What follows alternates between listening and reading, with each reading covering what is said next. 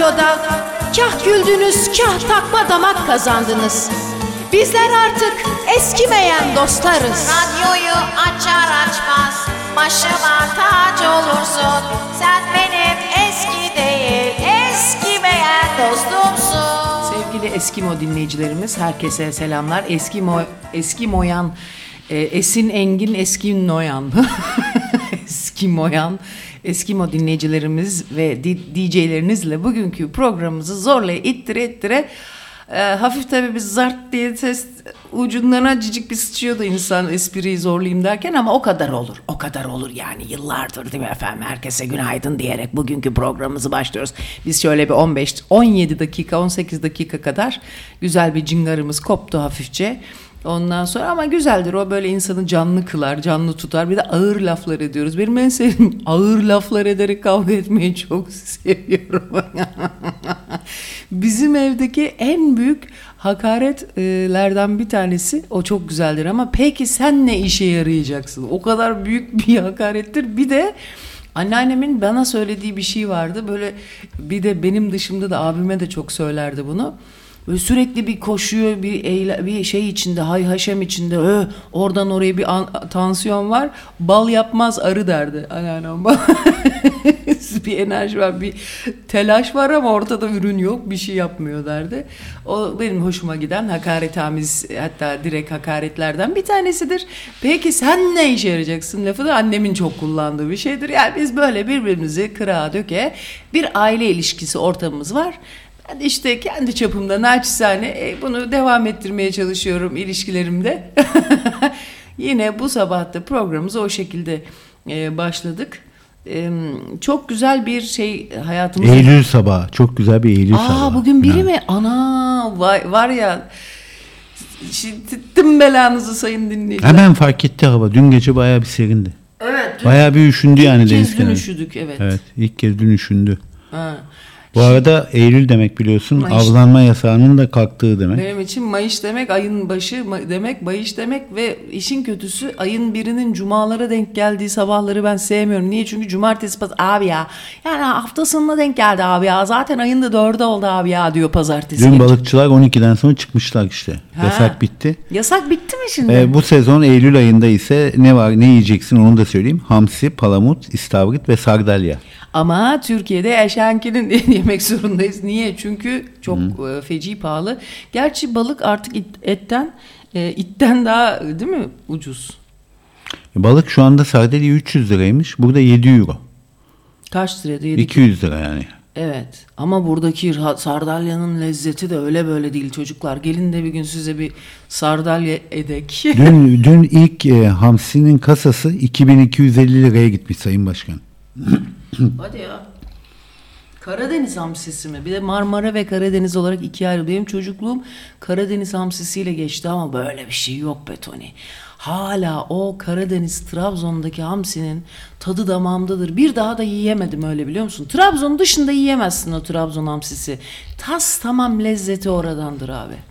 Hadi ya. Evet, çünkü bu tarafa doğru gelirken illaki tadında bir bozulma olur. Orada denizde tutar getirir seni direkt sofrana. Annem böyle pazarı arada giderdi. Pazardan gelirken böyle oynardı ya kese kağıdının içinde. Eskiden bir de kese kağıdına konurdu. Şimdi laylona koyuyorlar, değil mi? Burada da bak çocukluğumuza dair şeyler var. Burada da balığı hala kese kağıdına koyuyorlar. Peki hamsinin en uygun olduğu sıcaklık ne biliyor musun? Deniz suyu sıcaklığı. Soğuktur. 21 derece. Soğuk mu? Evet. Soğuk. Soğuk değil, 21 derece işte. Yani sen karar ver ona. Normal şartlar altında. İnsan için de en uygun derece. Evet. İngiltere'de mesela air condition'lı kışın odalar hep 20 18 20 ona göre ayarlanıyor. Benim bildiğim de 22,5 derece. 22 onda 4. NŞA değil miydi? Kimyacılar.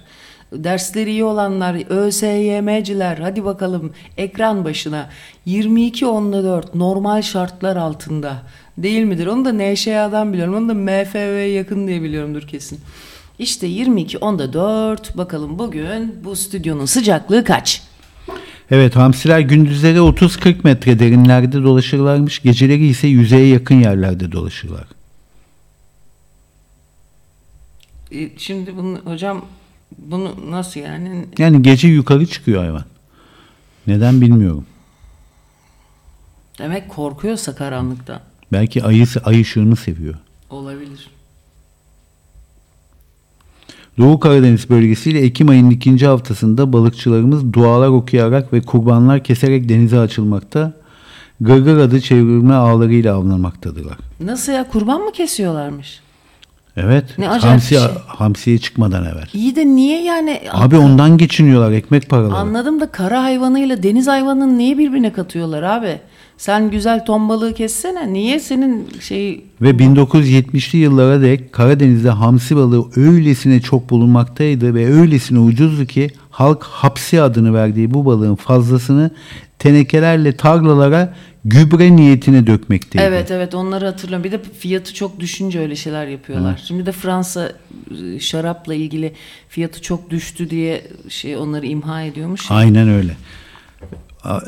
Örneğin 1937 yılında bir teneke Karadeniz hamsisi 5 kuruşa satılmaktaymış.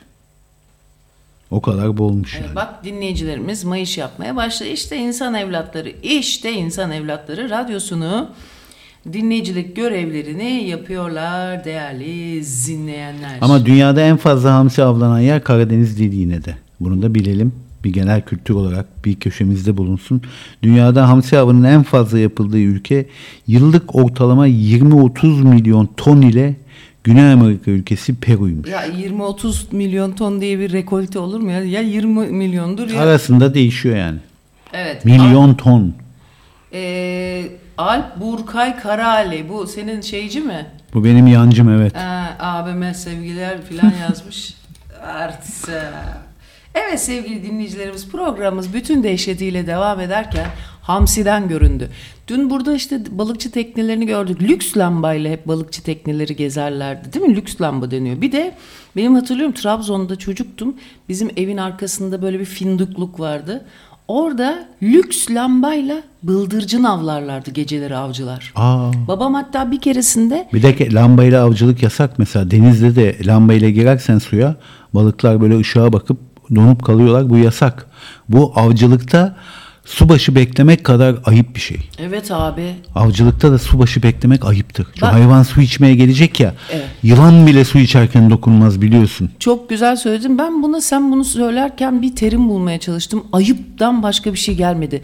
Ve toplumlar sadece ayıbı bu tip etik böyle merhametle bağdaştırarak aslında kurgulamalılar. Böyle hani biz hep böyle bir bacak arasına koyduk ya ayıbı. O yüzden de hayvanın mesela ulan ayıp be.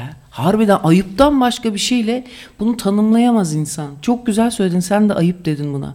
Hakikaten su başında bir kere lüksle onu kandırmak ne demek ya? Bu şerefsizlik ya. Kural hatası. Bak ayıp şimdi şekil değiştirmeye başladı. Hakikaten abi lüks lambayla hayvanı böyle şaşırtıp da tuzak kuruyor yani. Tabii. Ya avcılık zaten iğrenç bir şey abi. İğrenç bir şey. Avcılık savaştan beter. Çünkü savaşta esir düşme ihtimalin var. Avcılıkta hayvanın esir düşme ihtimali bile yok. Ama bir dakika, şimdi avcılığın orijinal avcı toplumlarda bir şeyi yok. İğrenç bir şey değil. Orada tarım toplumuyla birleşmiş avcılık çok kötü bir şey. O zamanlardı Sayın Başkan. Geçti artık o zamanlar. Tabii ki geçti ama sadece avcılık toplumu. Mesela bunu daha önce söylemiştim. Bunun bir etiği var, bir kuralı var ve bu hayatın felsefesiyle aslında beraber gidiyor. Çünkü hayatın okumasını yapman gerekiyor avcıysan. İz sürüyorsun. Hayatın izini sürmek zorundasın. Avcılık eşit. O zaman silahla çıkma abi. Çık eline al bir sopa, çık avcılığa. Hayır, o sopayı da sivriltmek zorunda çünkü kendinden güçlü hayvanı da bizonu öldürecek. Ne yapacak hayvan? Ya da geyiği çok hızlı koşması lazım. Bir de leopara da karşıda koşması gerekiyor. Ama sen avcı toplum aynı zamanda çiti de gerdiyse orada mülkiyet ve yedekleme başlıyor. Halbuki gününü kurtaran nedir? Hepimiz severiz ama biz bunu başaramayız. Niye? Biriktirmek gerekir çünkü. O garantiyi almayı severiz kendimizi. Oysa sen gününü kurtarma üzerine kurarsan o zaman etiği ahlakın da yapıyor, düzeliyor. Ama ne zaman mülkiyetçi ihtiyaç fazlasına geçtin, işte orada orospu çocukluğu başlıyor. Wow. Hepimizde de çok özür, sizlerin annelerini tenzih ederek var abi, bende de bak maalesef bende de abi işte geleceği B planı, C planı, bunlar hep garantici, bunlar kötü bir şey. Hayata güvenmiyorsun bir kere. Hani kötü olarak değerlendirelim, değerlendirme içini açmaya çalışalım. Nedir abi? Hayata güvensizlik, değil mi? Hı hı. Yarına güvensizlik nedir? Ama avcı hayata güvenmek zorunda. Değil mi? Biraz. Saçmalıyor muyum? Yo. Çitle sen bak sadece çitle çevirdiğin zaman onu bölüyorsun. Yani aslında şey de öyle, psikolojik rahatsızlıklarda da oraya geçeceğim ama bölünmüş, parçalanmış beden algısı diye bir şey var Toni. Bu çok önemli bir şey. Bak mesela hayatı da çitle bölüyorsun. Ne yapıyorsun? Parselliyorsun. Bütünselliğini kaybediyorsun. Avcı toplumda toplayıcı deme. Ulan gene kadın işi bak, görüyor musun ya? Peygamberi yollamışlar. Miraca çıktı, dönmüş, demiş ki kadınlar demiş ayağını denk alsın. Cehennem kadınlarla Bak bütün o toplayıcılıktan kaynaklanıyor. Ben buna inanırım ha. Harbiden öyle. Biz topluyoruz abi. Ondan sonra ama ne yapalım abi, öbürleri de har vurup parmağı savuyor. Ya savaşı nerede gördüğüne... Başka karılarla yesinler. Tabii biz de biriktireceğiz. Savaşı nerede savaş gördüğüne bağlı abi. Mesela bak Nietzsche'nin çok manyak bir lafı var biliyorsun. Kadına mı gidiyorsun? Kırbacını unutma. Ha, onun öyle bir artistliği var öyle. Ne oldu sonra? Demek ki kadın erkek ilişkilerini de kadın onu. erkek ilişkilerini de savaş gibi görüyor adam. Ya orada başka bir şey demek istedi hesapta da. O yedirmediler onu. Öyle bir maço görüşü vardır biliyorsun. Yani kadın erkeğin gücünü duymalı çünkü onun yaratılışı böyle gerektirir. Ha, sen de arada öyle çıkışlar, deneme Maçolar kalkışmaları yapıyorsun ya. Aman vermiyorum. Evet, şimdi bu avcı şeyinde Erik Fromm'un, bak bunu daha önce söylemiştim. Neydi? Şiddetin kökenleri miydi? Bir kitabı var ya onun, Toni. Evet. Yıkıcılığın kökenleri mi, öyle bir şey? Öyle şiddetin kökenleri galiba, onun gibi bir şey. Onun bazında Erik Fromm hep yaşanmamış hayatları, istediği gibi yaşanmamış hayatların sonuçta şiddete yönlendiğini söylüyor. Ama eski işte bak bu ilk kabilelerde sadece avcılık yapıldığı zamanlarda sadece bir tane avlama ve onun yani vahşi hayatın kuralları, mesela subaşı beklemez. Çünkü o zaman denge bozuluyor. Bak subaşı bekleyen hayvanı kendi için gidip orada vurmuyor. Niye? Ama o Çünkü zaman köy bozuluyor. çeşmesinde de kızı beklemeyeceksin abi. Bizimkiler köy çeşmesinde kızı bekliyorlar ya, gelecek konuşacağız, muhabbet edeceğiz diye. Evet. O da bir av çünkü. Evet, kızı gücünden yiyorsun. Avlamak ya da tavlamak. Arada bir T farkı var. Çiling! Zilimiz bozuldu. Sevgili zilli dinleyicilerimiz, artık sizin içinizdeki zile bakıyoruz burada. Bu zilli lafını da severim ha, zilli. Ayol. Kızlara söylenir değil mi genelde? Evet. Bir de lubunyaları da deniyor. Zilli abi böyle kırıtıyor ediyor bir şeyler. Zille oynuyor belki ondan. Hayır ya. O zil hangi zil? Bu elindeki böyle şey mi? Ses çıkartan zil mi? Kastanyetten bahsediyorsun. Öyle olduğunu zannetmiyorum ama burada mesela ne bileyim, beşi bir yerde, kulağındaki küpeler falan, bunlar birbirlerine çok hareketli olunca demek çarpıyorsa o da zil görevi görüyor. Bir de çişli de diyorlar. Sidikli derler. Sidikli derler. Evet, deller. Ya altına çişini kaçırmak da ayıp kabul edilir ya. Kadınlar arasında söylüyorlardı. Annemler hatırlarım ben. Menopoza girince kadınları bir gülerken işeyen bir tayfa vardır, konkenci. Ben onlardan tanıdım. Çok da tatlı insanlar oluyor onlar. Çok komik oluyorlar. Şöyle bir pıst diye işiyorlar şöyle bir gülerken ama hatta onun bir de şey var. Ha gülüyor işedim diye de artık o zaten ama. Ha, söylüyor da. Tabii aralarında söylüyorlar. Rutkay Aziz tipi kadın bunlar ya. Ben tanımam kendisini. Ben de tanımam da hayır, Rutkay Aziz'in bulunacağı Bodrum yazlığı tipi kadınlar da genelde öyle bir işediklerini birbirlerine aktaran bir tayfa var diye biliyorum. Çocukları muhakkak Amerika'da master yapıyor onların. Ve cehennemde yanmış gibi siyah oluyorlar. Ve onların bir çeşit elbisesi var ya, annem de giyerdi o elbiselerden, yazlık elbisesi. Böyle askılı, yuvarlak yaka, zaman zaman V yakaya da döner o, seks apeline göre kadının. Ondan sonra öyle bir gezerler, hafif gecelik tadında ama dışarıda da giyilebilir. Ama hanımefendiler onu dışarıda giymezler. Birazcık daha böyle hani hala benden geçmedi diyenler onu dışarıda çarşı pazarda da giyer. Tam bir orta sınıf işte doktor karısı tadında. Ama sen mesela bazen böyle elbiseli kadınlar görüp imreniyorsun, ben de mi giysem? Ya ben böyle bakıyorum, güzel bir elbise giymiş abi. Yani özeniyor insan tabii de bana gelmiyor ya. Mesela şimdilerde bizim Atilla diye bir eski zabıta bir arkadaşımız var. Onun da hikayesini bir türlü yazamadık. 10 sene önce zabıtaydı abi. Şimdi abi öyle bir kendini geliştirdi ki Zabıta Atilla, ama benim gönlümdeki yeri her zaman düşünsene, zabıta bir dinleyicin var, ne kadar güzel. Ondan sonra Sonradan abi kendini öyle bir geliştirdi ki şimdi belediyede bilgisayar programı bölümüne geçti çocuk. Ve biz onun dönüşümüne şahit olduk. O bir işte yapay zeka ile benim yaşlılık, gençlik, işte bilimum fotoğraflarımı beni dönüştürmüş yapay zeka ile. Abi hepsinde böyle mengene gibi kolyeler var. Anam ben onları takacağım, ölürüm daha iyi. Ya bir şey söyleyeceğim. Bu niye yaşlandıkça kadına bu kadar kolye takılıyor? Dikkati dağıtmak için herhalde, değil mi?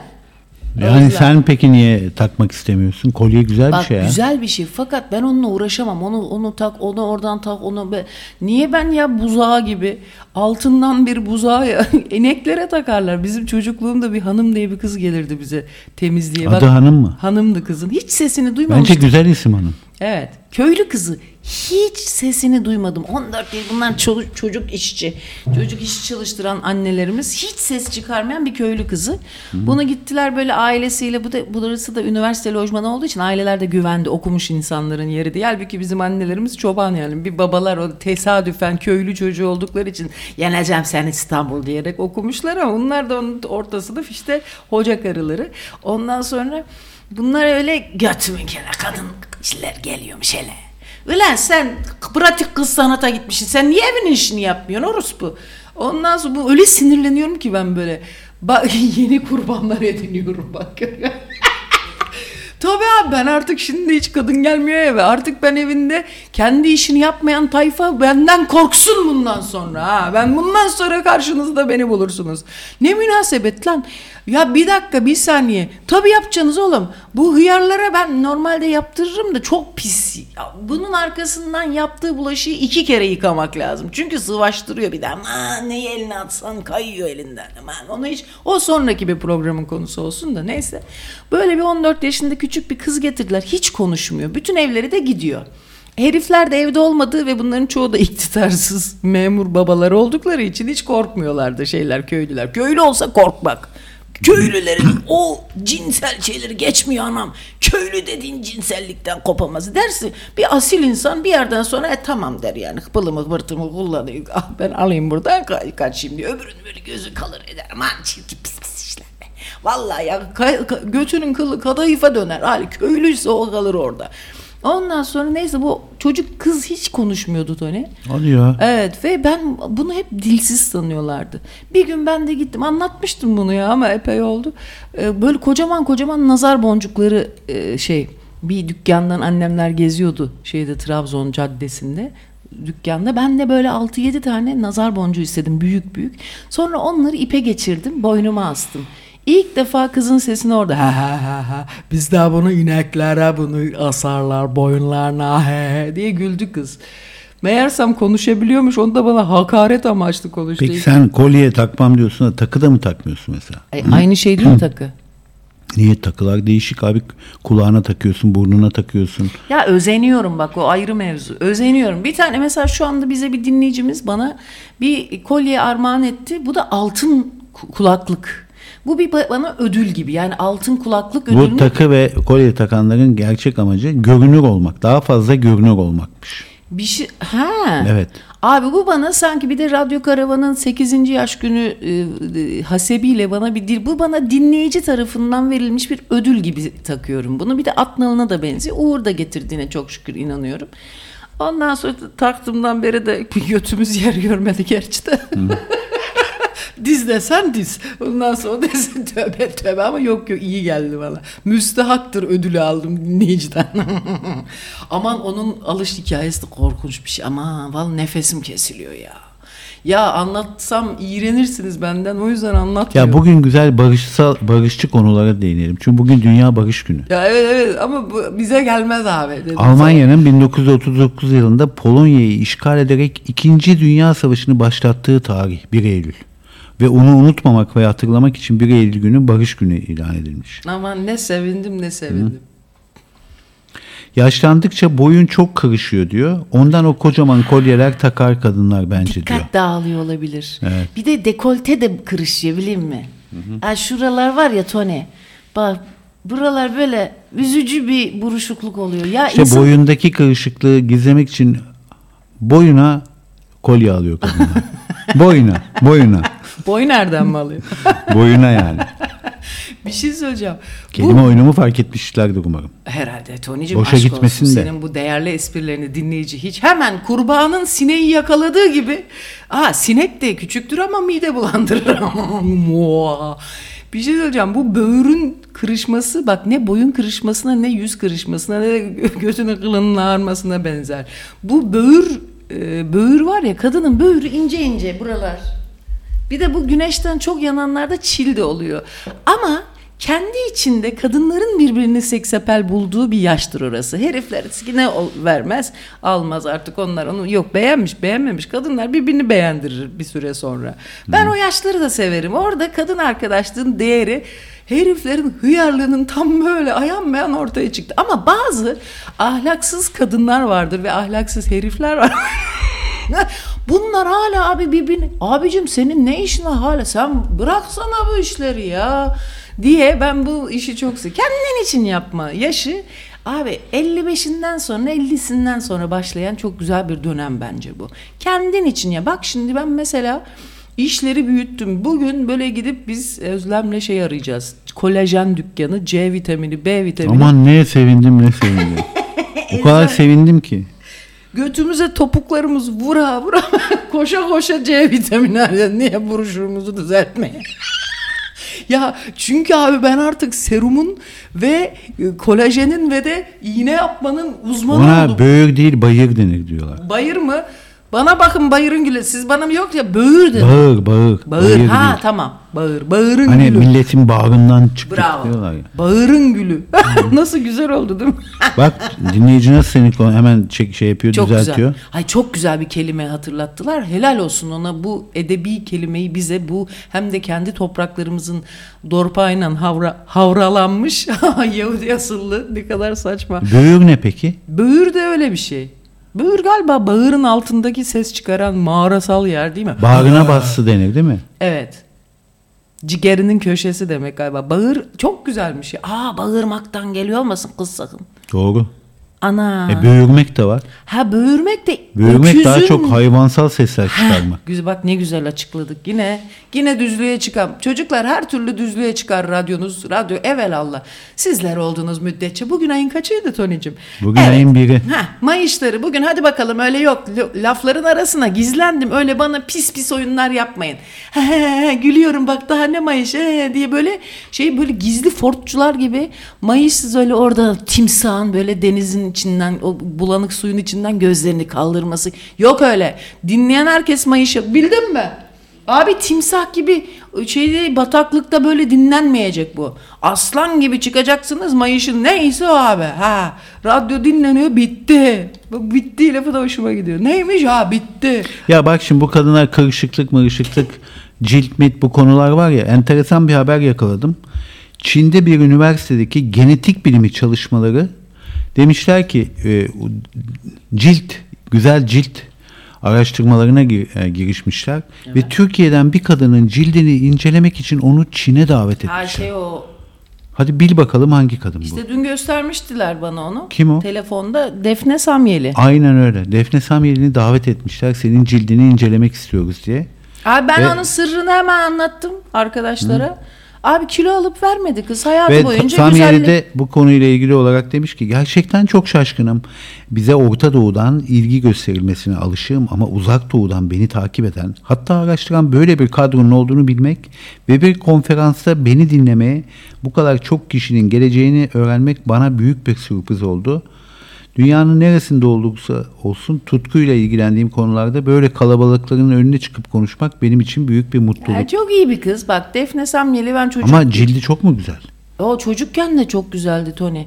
Şöyle, o benim İstanbul Çocuk Korosu'ndan arkadaşım. Annesi senin yaşında annemin mı? arkadaşı. Benim yaşımda, evet. 72'li ya da 73'lü olması lazım. Daha önce anlatmıştım. Bunun babası general öyle bir şeydi. Deniz bilmem nesi.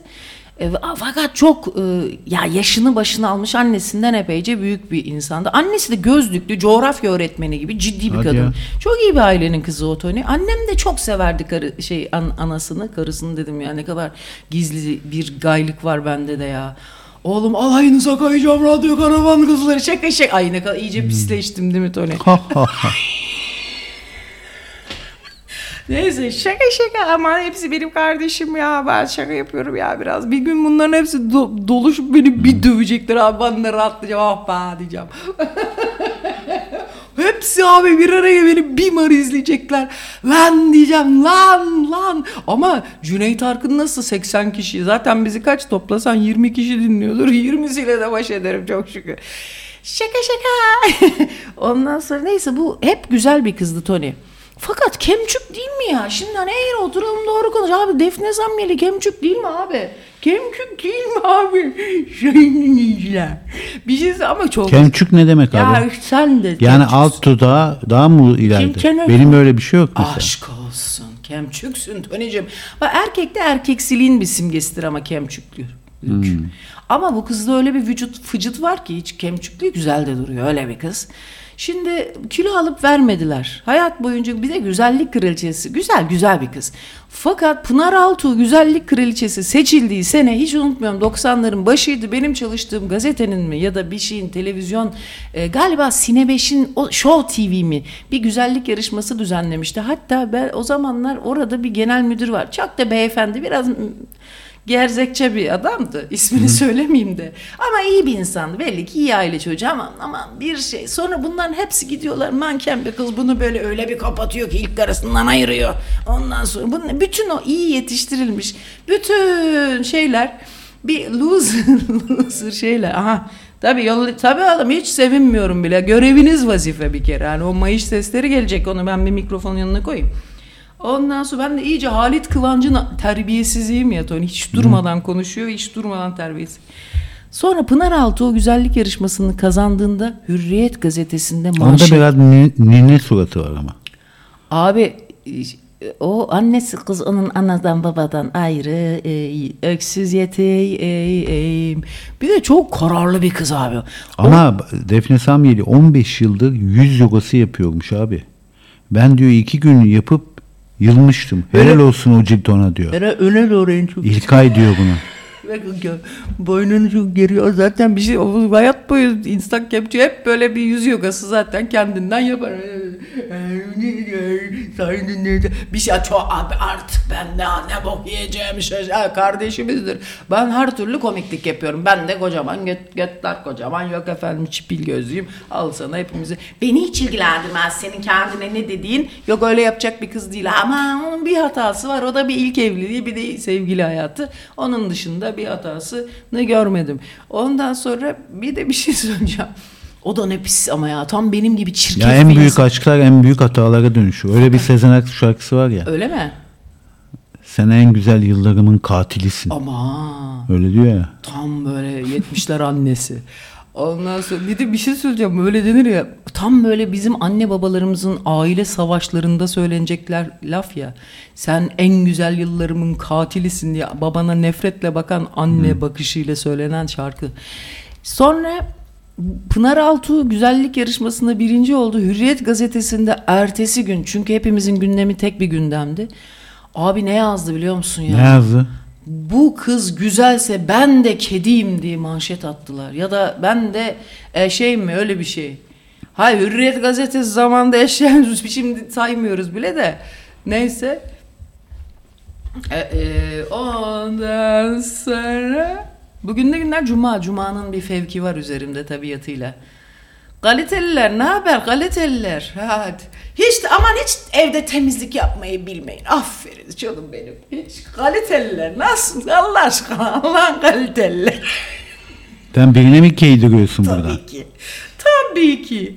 Bak aslan gibi doktor olmuş kardeşim, şeyhlerimden hale nasıl her gün var gergef gibi. Bir şey söyleyeyim, ben ev işi yapan gergef gibi insanların hastasıyım, açıkçasını söyleyeyim. Ben yemem ha böyle kaliteliymiş. Yok ya ben de yedim eşeğim, ben de onları yedim ha. Siz beni çok yanlış anladınız sayın dinleyiciler. Ben çok severim böyle, yani pislik yapmayı çok severim. Ve öğretecek abi bak. Hem temizlik yapmayı seviyorsun hem pislik yapmayı. Abi tabii canım, ama belki de onun pisliğini temizliyorum aslında. Kendi pisliğimi temizliyor olabilirim manevi. Aslında yapılan her tür obsesif hareket kendi içinde halledemediğin mevzuları düzenlemeye çalışmak. O güzel abi. Güzel abi. Artistik yapacağım ama hiç değilse kendi götümü temizlerim daha iyi abi. Herkes kendi evinin önü, götünü, kendi arkasındaki götünü temizlese bu toplum ne kadar güzel bir toplum olur. Sevinciler. Evet, tamam mı? Yine bir gün arkadaşlarla gidiyoruz arkadaşlar. Bu arada bir tane bir şeye ama hiçbir reklam almadan söyleyeceğim. Özlem'i de ben kandırdım bu arada. O da alacak. Abi nasıl özlemişler? Şahane değil mi bu? Şimdi bu abi ama hiçbir çıkarım olmadan bir de 1000 kağıtta para verdik biz buna. Yani onun için bilmiyorum söylesem mi söylemesem mi ama bilmem söylesem mi söylemesem mi bilmem söylesem mi la la la la la. Bak benim de cildimi araştırmaya gelecekler la la la la la la. La la la la. Beni alacaklar konferansa çıkaracaklar böyle la la la la la. Ama o beğenmediğin Pınar Altuğ sen Benova mezunuymuş. Ne haber? Ben beğenmiyor değilim. Gazete beğenmiyormuş. Hı. Sen Beno ama ben de sen Danoa mezunuyum. Sen Bernard mezunuyum lan var mı? Sayın bakmayın sakıza geldik. Ama kışın Uludağ'a gideceğim. Hatta Fransız Alplerine. Fransız Alpler var mı? Var tabii. Ha. Hatta Alplerin en yüksek noktası Avrupa'nın Fransa'da. Sen bunu bilmiyor musun ya? Montmartre mıydı? Mont Blanc. Ha. Beyaz Montmartre dağ. ne? Beyaz dağ. Ha, Blanc beyaz demek. Öyle bir şey var. Çin'den onun çakmasını almıştım. Mont Blanc diye bir Kalem var. kalem aldım. Evet, kalite kalemdir. Hemen 10. saniye kurudu. Kurudu kaldı. Ben bu kızın belki de orijinaldi benim elime düşünce kurudu kaldı. Aman bu ne biçim bir insan diye kurudu kaldı. Bu kuruyup kalmak da benim annemlerin arkadaşlarıyla aralarında yaptıkları Anadolu ağzı esprileridir. Benim şimdi lezzetine varıyorum. Eskiden utanırdım bu tip espriler. Anam kurudum kaldım diye. Çok seviyorum artık ya. Ya içimde öyle bir sosyolojik bir sanki ordinalyüs profesörmüş gibi o ruhu alınca o annelerin sıvası ruhunu alınca abi herkesin secere mi? Değil mi abi? O kafadan seyrettiğin zaman her şey ortaya çıkıyor ya. Hele vay hele ki arkadaşlar şunu bir oturtabilirsek hiç korkmayın hayatta. Ama birbirimize karşı değil çocuklar. Ben birbirinize karşı kullanayım. Çünkü ben pratiğini yapıyorum. Oradan aktaracağım. Ondan Bu arada Dolap Mehmet bağış yaptı. Onu da teşekkür ederim. Aman ha sakın ha çocuklar. Bütün mayışları çok teşekkür ediyoruz ki bak 2 kişi. Bakayım kimmiş onlar hemen. Biri Dolap Mehmet her zaman zaten kardeşimiz sağ olsunlar. Bakalım şimdi. Parex'in Wonderos'u bakın çocuklar. Çünkü sıcak su diyorum ne? Kirli suyla temiz suyu ayrıştırıyor. Ne bileyim ben güzelmiş gibi şimdilik geliyor. Sabahleyin ben bir baktım gayet güzel çalışıyor ama 1000 kağıt. Buradan Parex'e sesleniyorum. Eğer ki bize bir kıyak yapmazsa ben bunun tersinden reklamına geçeceğim haberiniz olsun. Ne pis bir şeymiş diye. Her yer saç içinde diye en iğrenç şeylerini söylemem. Başlamadan önce kendine gelsin Parex Wonderocular. Söylüyorum hemen. Hüsran Köse. Fırçayı yemeden harekete geç. Vay kardeşim bak dün güzel köylü, şehirli görünümlü köylü Hüsran Köse'ye buradan yaptığı şahane mayışı için de teşekkürü bir harç biliriz. O borç yaptı biz de harcını ödüyoruz değil mi? Evet. Bu şimdi kirli suyla temiz suyu ayırıyor mu bu şey? Evet abi. Çok hayatıma büyük bir neşe geldi. Dün özlemler getiriyordu işte arabayı yüklemişlerdi. Abi ben bir heyecanlanıyorum. Parex gelecek diye. Özlem gelecek diye değil ama Parex ya şaka. Onu burada şimdi layloncular var. 1 milyoncu layloncular. Oralara gidecek. En sevdiğim şey bak bir şeysin bana karite kesen erkek karalara. vücudu da ayırıyor abi kirli suyla temiz suyu. Ben bir şey Bir ara kirli su veriyor bazen temiz su veriyor. Canım benim. Toni'ye ayırdığımız vakit de burada sona eriyor. Asıl o daha önemli. Toni'nin esprileri burada sona eriyor. Ta ki bir başka bölüme kadar 10. say. Şimdi ben abicim kız kıza ben layloncuya gitmeyi çok seviyorum ya. Ya ben vallahi kız değil abi kız arkadaş dedim beraber layloncuya gider amına koyayım. Ya bir de senin mesela bu 1 milyoncu sevgini de anlamak mümkün değil. Tamam abi gidersin ne bileyim çarşaf mayfruşa ben bayılırım her şeye. Sen alışveriş seviyorsun ben bu kalite abi. karılara hiç... Seni boşta bırakmamak lazım. Ben anladım bunu. Ben senin kaliten ne edeyim anam ben ne yapacağım ben seni hani gelip de ben kendime bir şey... Seni boş vitesse bırakmamak lazım. Döpiyez mi diktireceğim ben ne yapayım ben giyiyorum teyelli. Hatta bir de garibanın... Boş vitesse kalırsan yokuş aşağı yuvarlanıyorsun. Bir şey söyleyeyim bak ameliyat önlüğünün dışında peki bir de başka bir daha giyimli bir ameliyat önlüğü götü açıkta olmayan ameliyat önlüğü nedir? Bak bana kalite, ben burada bu arada keydirdiğim arkadaş sakın üstüne alınmasın. Ben genel bir keydirme yapacağım şimdi. Şimdi bir de böyle galite gezenler ne oluyor biliyor musun? Böyle bir metafor olarak, bir alegori olarak anlatacağım. Alegorim de tamamen mahalli hanım alegorisi ama. Bak bizim herbokolog var ya bir tane. Evet. O diyor ki başkanım diyor erkekler için ev temizliği workshopu ve ütü workshopu yapan parayı kırar bak diyor. Yer nasıl temizlenir, mutfak tezgahı Ya, nasıl temizlenir, erkek genine işlenmemiş.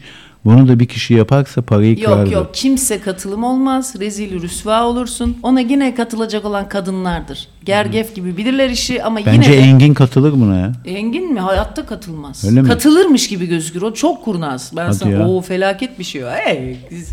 Ondan sonra ne diyor? Şimdi bir de şu var. Bir tane kadın var. Onu çok güzel. Ben her bakışımda böyle gıcık kapmaya doyamıyorum. Bir turizm şirketinde çalışan çok sinir bozucu bir şey kadıncağız. Onun yanında bir de çok sinir bozucu da bir herif var. Burada da bir tane bir şey var. Kan tahlili yapılan yer. Bizim adımızda Türkler geldi diye burada da hafiften çıkmış. Gıcık da hafif kapıyor oğlan. Güler yüzle bir geçiriyor Toni'ye. Abi 5 euro normalde yapması gereken kan testine o herif oradaysa ben kötü konuşmak istemiyorum. 15 euro alıyor ya. 10 euro alıyor abartma. Benim için 15 euroluk bir 10 euro. Bir kere 15 aldı ama karaciğer enzimine de galiba ya da sedimentasyona baktırmıyorsa 10 euro. Dün yine düşmüş çok şükür bir hafta önce çıkmıştı. Biz artık spor toto gibi bu sedimentasyon çıktı mı çıktı yüksel. Hadi sikeceğim sedimentasyon. Sonra neyse bu kadının üzerinde bir pardösü ama nasıl kalite geçiniyor görse. Şimdi annem bana bu dikiş işlerini filan dikiş işlerini annemden ondan sonra ne işler? Ondan sonra abi bu kız bir tane röp de şambır giyiyor ama röp de şambır neydi yok ya trench coat giyiyor. Abi kız çok havalı ama trench coat'u da böyle bir nevi havalılar giyer ya böyle kalitenin öncüleri. Aynı zamanda hem güçlü hem de V yakasıyla bütün seks apelleri toplayan ben de severim trench coat güzeldir. Ama kız gariba tam gıcık kapacağım arkadan teyeli sökülmüş. O arka eteği sökülür ya biraz. Öyle üzülürüm ki ben o arka eteği söküldüm o teyeli. Böyle bak derim kız gidip ben şöyle bir teyelliyesim gelir yani. Öyle üzülüyorum ki ona belli ki hani ben normalde param olsa ağzınıza sıçarım da bakmayın. Allah'ın bir bildiği var. Bak bu 1 Eylül ya bugün. Evet. Kira uyuşmazlıklarında yeni dönem bugünden itibaren başlıyormuş. Arabuluculuk yasası. Ne kadar ayıp. Değişiklik yürürlüğe göre ev sahipleri ve kiracılar da uyuşmazlıklarına mahkemelerden önce arabulucularda çözüm arayacaklar. Şimdi ben geçen gün düşündüm. 30 bin lira kira korkunç bir şey değil mi? Hı. Diyorlar ki 30 bin lira kirayı vermiş evini. Yani mahkemeden önce gidiyorsun bir arabulucunun önünde bir kapışıyorsun. Bak 40 bin lira kiraya versin. Hadi diyelim bizim Nilüfer. Çünkü mahkemeler başa çıkamıyor artık. O kadar çok dava açıldı ki. Didem'e babasından ev kalmış bilmem ne yarak yürek sitesinde Nilüfer'le beraber oturuyorlar ya bizim belediyede hani o var ya şeye benzeyen çok seksi ama neydi bir Selami Şahin'e benzemekten kendini alıkoyamayan çok seksi dinleyicimiz Didem var ya ama abi Selami Şahin'in karizmasını siz niye böyle abi acayip bir de kendi de kabul ediyor harbiden benziyormuşum diye ama çok seksi kız neyse. Onunla kal bak 45 bin lira mı 40 bin lira mı 35 bin lira mı kira alıyor. Şimdi dersin ki amma da çok kira. Abi fakirlik sınırı lan 35 kağıt 32.500 lira. Ya o 30 bin lira kirayı alsa ne yapacak 2 dakikalık değil mi 2 şeye git. Büfteğini al 3 kere bir Edirne'ye bitti. Ne işe yarar o kadar büyük kira. Ben tamamen artık para mefhumum benim kalmadı. Şimdi geçen gün burada 1000 liraya bir tabak takımı Türkiye'de satılıyor. Çok da güzel, şık da bir şey. Benim için mesela 10 bin lira değerinde bir şey. Çok pahalı. Normalde fakat 1000 lira artık para etmediği abi için. Abi 6500 lira yemek hesabı ödeyen biriyle dün karşılaştım. Ama dövesim geldi benim ya. Adam başı 6500 lira para ödemişler. Toni korkuyor isim söyleyeceğim diye. Hiç korkmayın. Söylerim de hiç ben korkmam ama Toni'ye ayıp olur. O İzmirliler birbirine şey yapıyorlar yani. desinler için ödemediyse o pinti herif. Hemen ne karısını severim ne kendisini sevimsiz. Aman dinlemiyorlar ki Toni. Dinliyorlarsa da bir daha yani bir kere bile özlemedim. Toni'nin çok güzel bir şeyi var. Hiç özlemedim der öyle.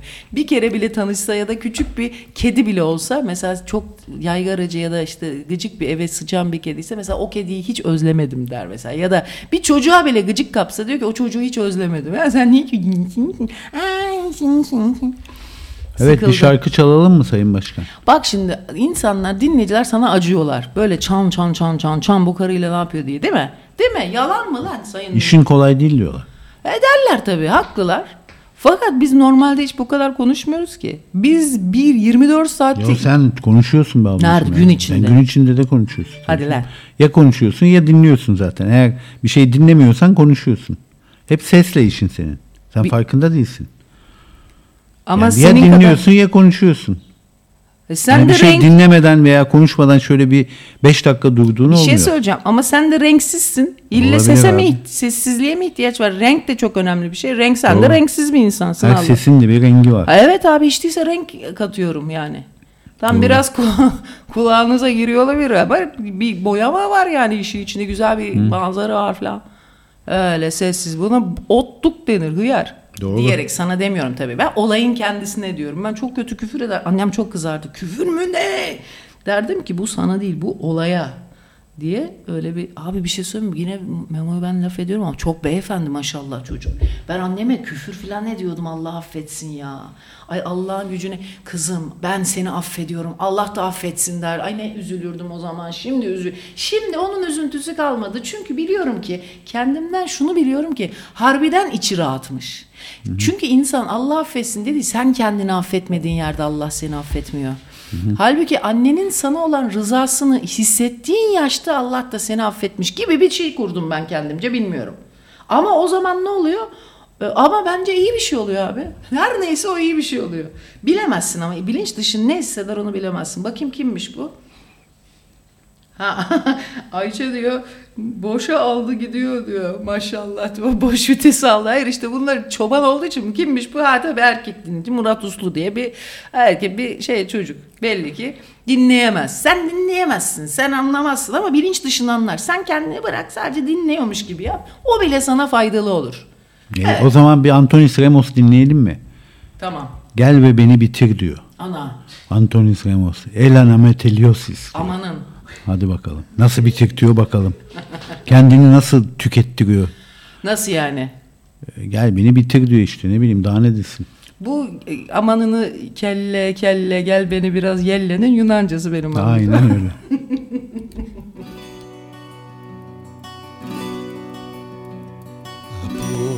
Τη μέρα που φύγες τον ήλιο έχω χάσει κι η νύχτα την καρδούλα μου εχμάλωτη έχει πιάσει.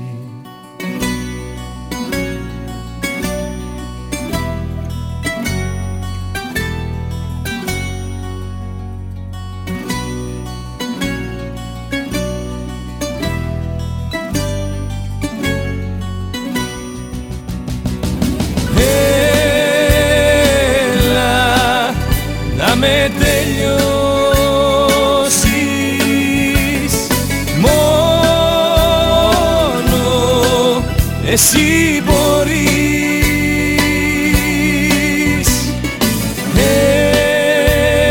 Έλα να με τελειώσεις, μη μου το αρνηθείς. Στήθος μου μη φοβηθείς, μαχαίρι να καρφώσεις.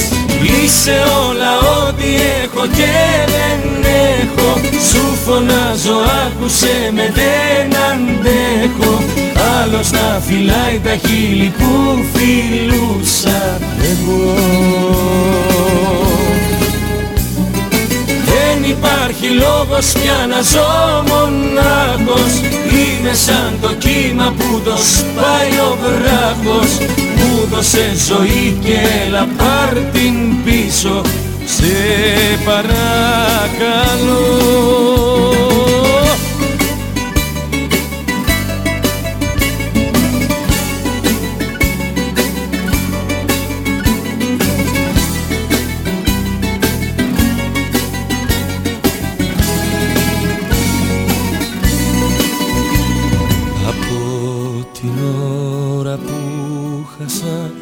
Εσένα από κοντά μου κομμάτια γίναν οι χαρές και τρόμος τα όνειρά μου.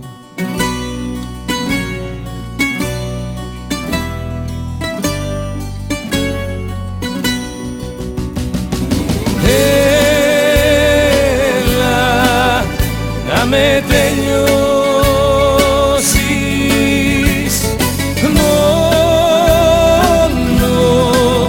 εσύ μπορείς.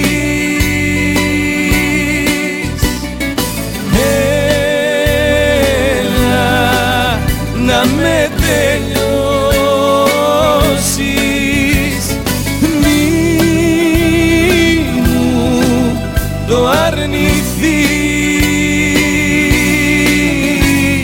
Στο στήθος μου μη φοβηθείς, μαχαίρι να καρφώσεις. Είσαι όλα ό,τι έχω και δεν έχω. Σου φωνάζω άκουσε με, δεν αντέχω. Άλλος να φυλάει τα χείλη που φιλούσα εγώ. Δεν υπάρχει λόγος πια να ζω μονάχος. Είμαι σαν το κύμα που το σπάει ο βράχος. Μου δώσε ζωή και έλα πάρ' την πίσω, σε παρακαλώ. Είσαι όλα ό,τι έχω και δεν έχω. Σου φωνάζω άκουσε με, δεν αντέχω. Άλλος να φυλάει τα χείλη που φιλούσα εγώ. Δεν υπάρχει λόγος πια να ζω μονάχος. Είμαι σαν το κύμα που το σπάει ο βράχος. Μου δώσε ζωή και έλα πάρ' την πίσω, σε παρακαλώ.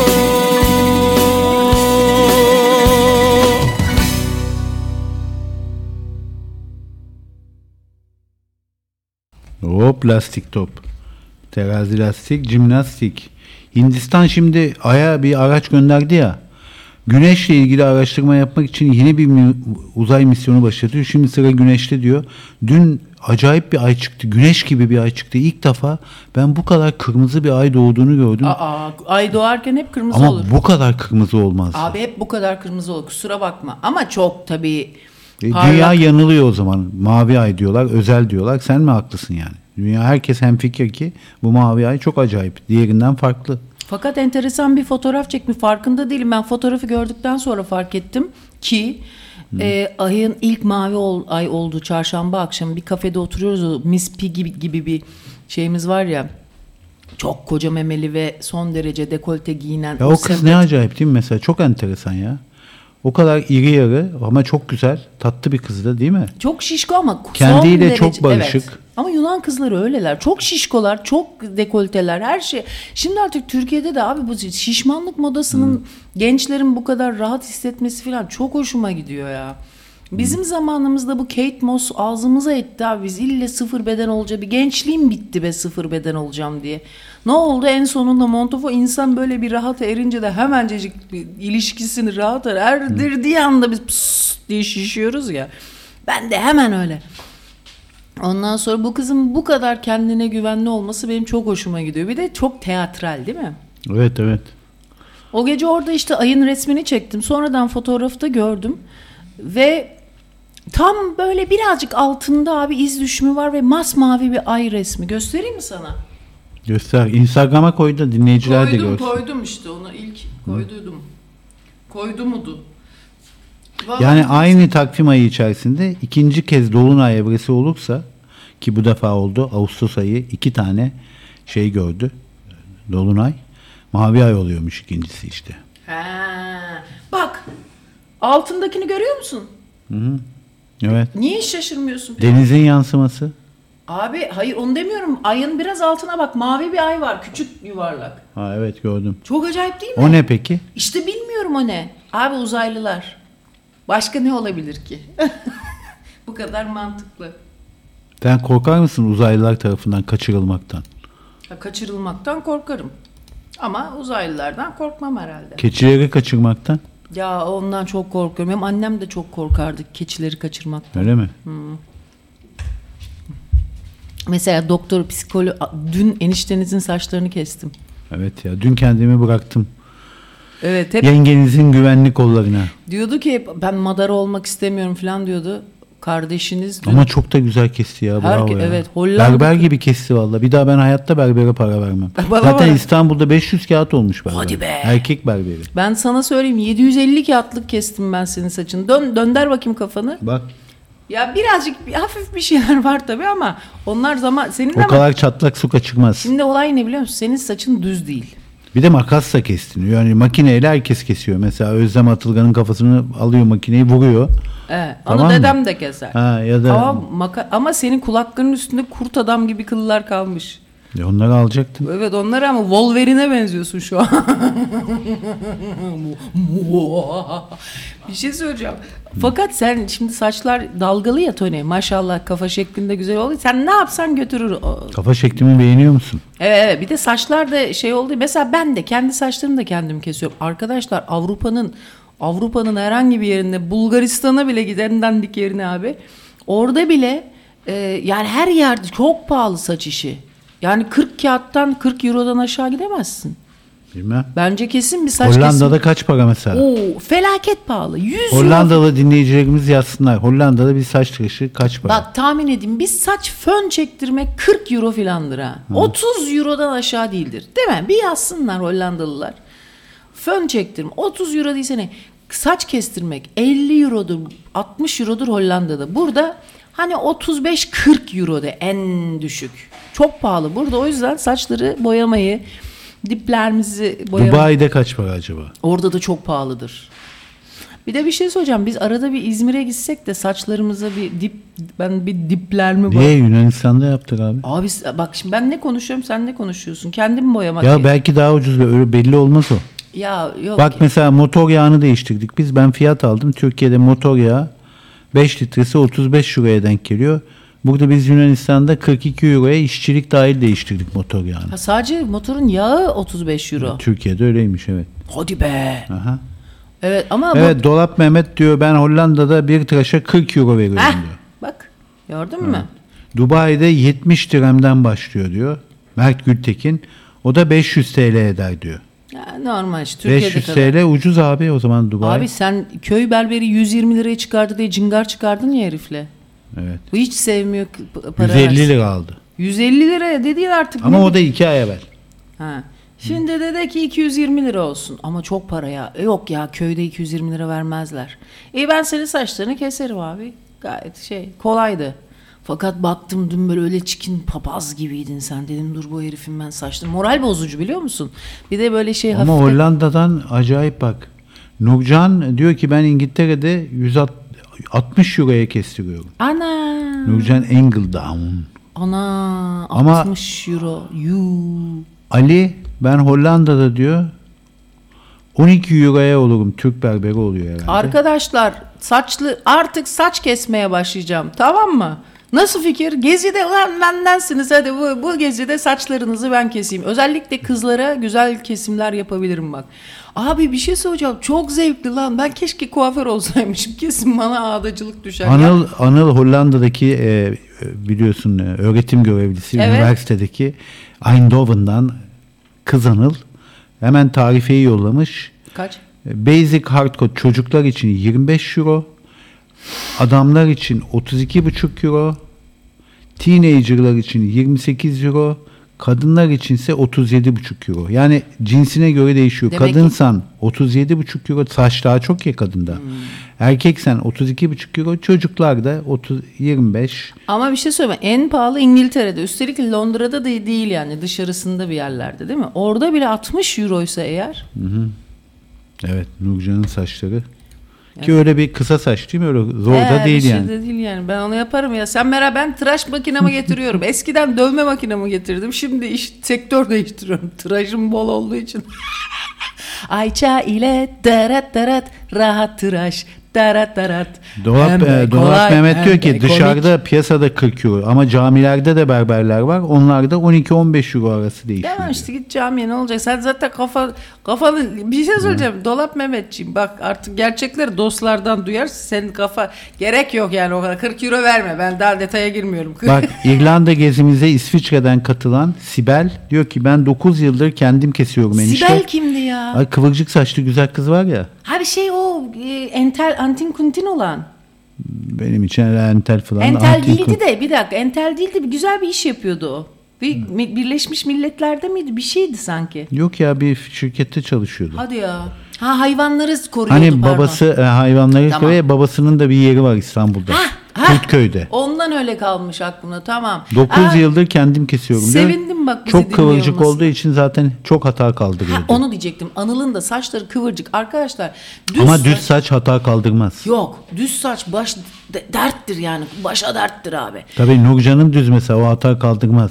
Sibel'in kaldırır. Yeliz'in kaldırır. Düvelecek kafa. Bak mesela Dolap Mehmet düvelecek kafa. Nurcan Dolap her şeyi kaldırır. Vur makineyi dolaba, hiçbir şey olmaz. Bak düvelecek kafa denir öyle, biliyor musun? Bende de bir miktar düvelecek kafalık vardır. Yani düvelecek kafayı görünce anlarsın. Ben ne demek istediğimi görünce hemen anlaşılıyor. Ben size söyleyeceğim çocuklar. Bak bu düvelecek kafa. Mert Gültekin diyor ki yalnız diyor o camide tıraş yapanlar boş vakitlerinde koyun kırpıyorlar diyor. Süper. Bravo Mert. Bu arada Sibel de vegan olarak anılmak istiyor. Vegan Sibel diyor. İstiyor diyerek bir meydan okuma söylüyorsun. Halbuki o sadece vegan Sibel diyor kızcağız. İyi tatlı bir insandı. Ya ben diyor, yine bir arkadaşımız pandemiden beri diyor, ben de artık diyor Konichi var lakabı. Ben diyor kendim fotoğrafını da yollamış, sağ ol. Bakayım nasıl, kendi mi kesiyormuş? Gel bak abi, ben şimdi Merak makineyi ettim. çevirirsem. Artık sektör değiştirdim ya. Aman o ne tehlikeli bir insanmış gibi, bu bakışlar ne ya? İyi kötü artık ben kendim kıssandım. kesiyorum. İyi kötü kendim kesiyorum. Zaten berber hem çok para hem de berber muhabbeti hiç çekilmiyor diyor. Evet. Mehmet Ali Ağaca'ya benzemiyor mu arkadaş? Biraz benziyor, Değil evet. mi? Gözlüğü tak, Mehmet Ali Ağaca. Bir de tıknaz beyaz saçlılar var. Onlar nasıl inatçı tipler olur. Bunlar var ya, tek başına yaşamaya alışmış olan bazı böyle şeyler vardır. Takıntılı herifler vardır Toni. Aynı onlar böyle genç yaşta da beyaz ve sert saçlılar var. Aynı öyle bir tip bu kardeşimiz de kardeşimizdir. Karavancıdır, ayrı mevzu. Bak senin öyle değil mesela. Kız bunun çok yumuşak huylu bu. İpek gibi maşallah saçları. Bir de yandan da bir inek yalamış gibi olunca ben çok severim. Hani. Bana kısa saç yakışıyor ama ben de kesin biliyorum. Öbür türlü abi sen kafan çok büyük ya, koca kafa olduğun için, bir de saçlar kabarınca iyice O böyle. kadar mı büyük ya? Abi acayip bir şey oluyorsun ya. Ana diyorum. Ya zor, ben kafama göre şapka zor Böyle bulurum. uzak 56 numara mı ne? herif diyorum böyle. Ama kısa kesince de bir o kadar. Çok yakışıklı çocuk. Yakınlaştıkça. Yakın iyi. Bir şey söyleyeceğim. Ha, şimdi de gülerken resmini yollamış ki at hırsızı gibi çıkmasın diye. Yazık kız. O biraz keş mi? Biraz sanki keş gibi duruyor, bakayım. Yok ya, komik çocuk. O bir şey söyleyeceğim. O bir rehabilitasyon merkezinden kalıyor. Bir sor bakayım, bakım evinde mi öyle? Değil mi? Sanki böyle hafif. Kendi kesenler bir resmini yollasın bakayım. Kendi- Saçlarını kendi kesenler. Heh. Ya da eşine kestirenler. Bir şey söyleyeceğim. Herkes bir fotoğrafını yollasın. Dedikodularını yapalım. Hoşlarına gider. He? Bak mayış yolluyorlar. Aslında mayış yollayanların mı dedikodusunu yapsak? Ama pislik olur değil mi o zaman?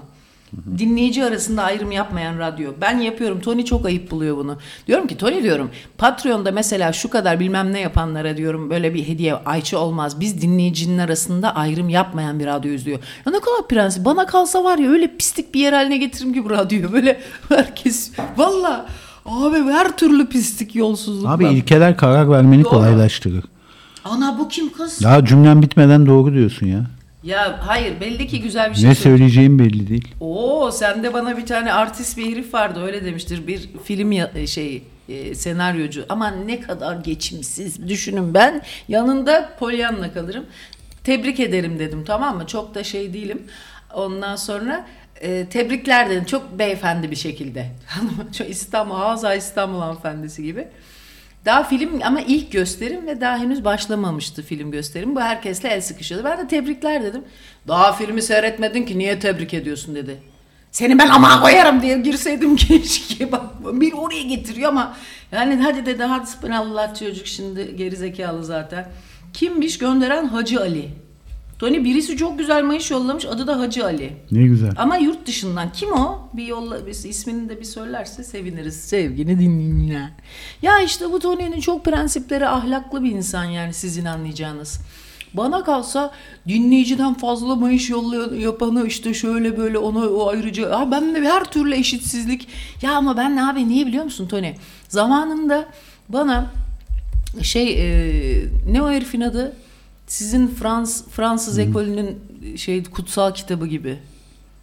Denemeleri. Montaigne. Zamanında Montaigne okutmadılar. Bize böyle olduk çocuklar. Valla biz aslında Montaigne... Abi bak 40 euroya diyor ki Şenay, Almanya'da 70'lere ışınlıyorlar seni berberler diyor. Aslında çok hesaplı diyor. Yoksa 40 euroya nasıl 70'lere gidersin diyor.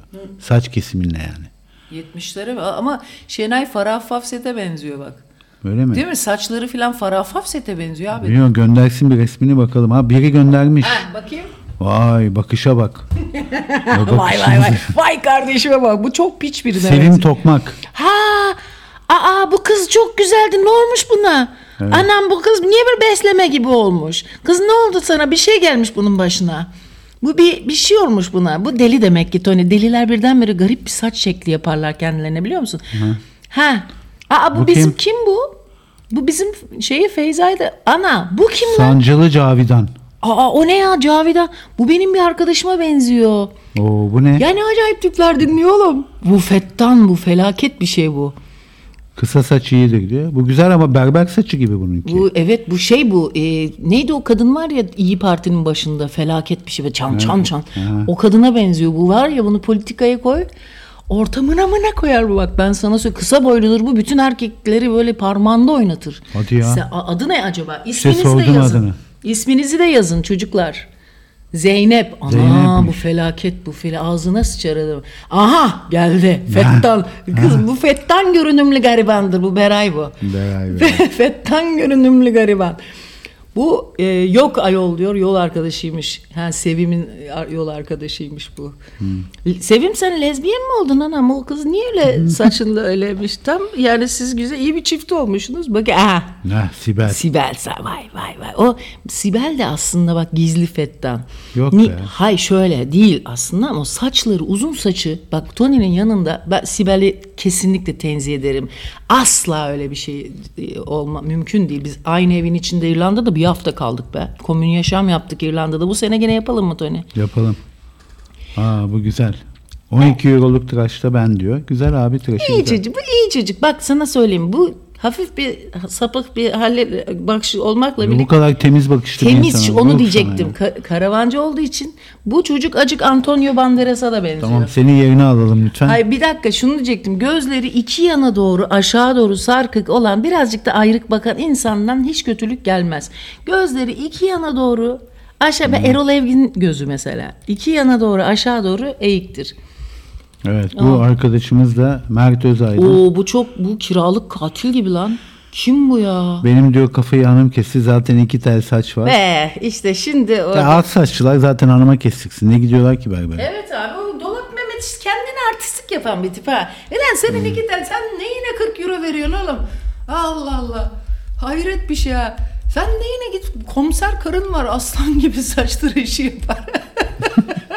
Abi bu Dolap'ın bir karısı var. O nasıl başkomiser? Vallahi Hollanda'da başkomiser. Ağzını kıracak diye o kadar korkuyor. Kırçıp yapıyor öyle. Lan diyor, eve böyle bir de şangır şıngır belinde böyle kelepçelerle eve giriyor. Şangır, hemen bu böyle biraz altına işiyor ve hafiften böyle birkaç Bir de İdil Hanım resmini yollamış ama şapkalı. Biz saç resmi bekliyoruz. Şapkalı resmi ne yapalım? Değil mi? Ya işte o da şekil yapıyor. Ha fes o fes. Espri O yapmış. ne? Fes mi o? Fes o fes. Fes o fes. Oo, Bak, Mert bir Gültekin'e bak. Ha. Mafyos. Mert Gültekin yalnız bu çocuk 2-3 sene önce Dubai'ye gitti, hemen boynu kalınlaştı. Peynire dolunmuş. Belli o ki peynire devam ediyor. Mert o boyun kalınlaşmış moruk. Evet biraz yemeği kes bakalım. O bir de aşağıdan da çekmiş. Ben de bu garip pozisyonlarda yani açılara dikkat edeceksiniz bir yerden sonra. Bir yaştan sonra açılar öyle her önüne gelen açıyla olmaz çocuklar, gözünü seveyim. Artık yani kılınız ağardı, yapmayın.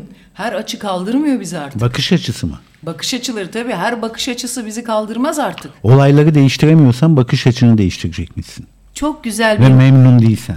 Güzel konuştun. Biraz önce Farah Fawcett'e benzeyen ODTÜ profesörü, felsefe profesörümüz sevgili Şenay kardeşimiz bana dün Leibniz'in bir makalesini, bir bölümünü, daha doğrusu Ulus Baker'in bir kitabından bayağı bölümler yolladı. Tamam mı? Leibniz'ten bahsediyor Toni. O kadar güzel. Önce anlamadım. Tabii ben ilk tepki olarak önce anlamıyorum ya böyle ağır konuları. Şimdi şöyle söyleyeyim. Bak şimdi Dolap Mehmet aslında karısı İrma'ya kestiriyormuş saçlarını. Tamam mı? Heh. Fakat tıraş sırasında Dolap Mehmet hiç susmadan çok konuştuğu için İrma tıraşı yarıda bırakmış ve Dolap Mehmet de kelaynak gibi ortada kalmış. Sana bir şey söyleyeyim mi? Yeter artık konuşma diye. Bak benim konuşmam dolabın yanında gerçekten solda o kadar çok konuşuyor ki ben bazen böyle çığlık atasım geliyor. Böyle bir otomatiğe bir bağlıyor. Bir de böyle gözlerini kısa Ayça abla bir de böyle şey yaparak bu garip bir böyle bir hipnoza yapmaya çalışıyor. Ben yemem abi. Ben hipnoza gelmem çocuklar. Sevgili hipnotör dinleyici, biliyorsun hipnoz yapana hipnotör denir.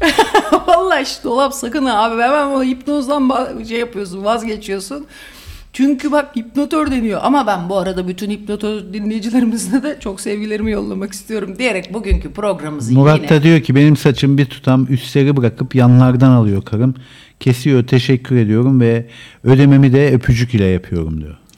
Yazık ya, bunlar da ilgi istiyor. Bak nasıl hemen herkes fotoğrafını yolluyor. Kız gariban be, hepimiz çok fenayız çocuklar vallahi ya. Ama bak anladık ki bayağı insan artık berbere gitmiyor ve saç kesimini evde yapıyorlar abi. Fotoğrafı yolluyor WhatsApp'la, tamam mı? Çekiyor fotoğrafı ama içinden bilinç dışı şöyle söylüyor. Radyoya da fotoğrafı yolla, öleyim de kurtulayım diye. Aslında değil mi? Fotoğrafın insan niye radyoya öleyim de kurtulayım. İç sesi aslında gizli gizli budur. Allah gecinden versin sevgili dinleyicilerimiz. Ya da şöyle çevireyim bunu. Daha rasyonel bakalım hayata ve Allah şimdiden hepimize rahmet eylesin diyelim. Evet, programımız bütün dehşetiyle devam ediyor. Şarkı mı çalalım? Çalalım. Okey. Bir Sezen çalalım mı acaba? Ne çalacaksın? Ne bileyim ben. Bir şey de çalasım da yok ya. O zaman boş ver. Ne çalacaksın? Yine sen söyle Allah aşkına. Galite'nin öncüsü bir şarkı çalsam mı acaba? Galite'nin öncüsü dinleyicilerimiz. Ya, çok hoşuma gidiyor ya. Dinleyicilerimizin Galite'nin öncüsü olmaları gerçekten çok hoşuma gidiyor. Galite de lider dinleyici yani. Eleki. Bir de bu arada ama yapmak istiyorum. Bazı duyurularda bulunmak istiyorum. Şunu çalayım mı? Boş ver, yine azar işiteceğim sizden, o yüzden çalmayacağım. Evet, bir Bianca Atze'yi çalayım ben o zaman. Ha tamam. Bir güneş günü. Çünkü tamam. Hep güneşli günler geçiyoruz ya. Güneşli günler süreceğiz çocuklar. In un giorno di sole. Motosikletleri, mavilikleri süreceğiz.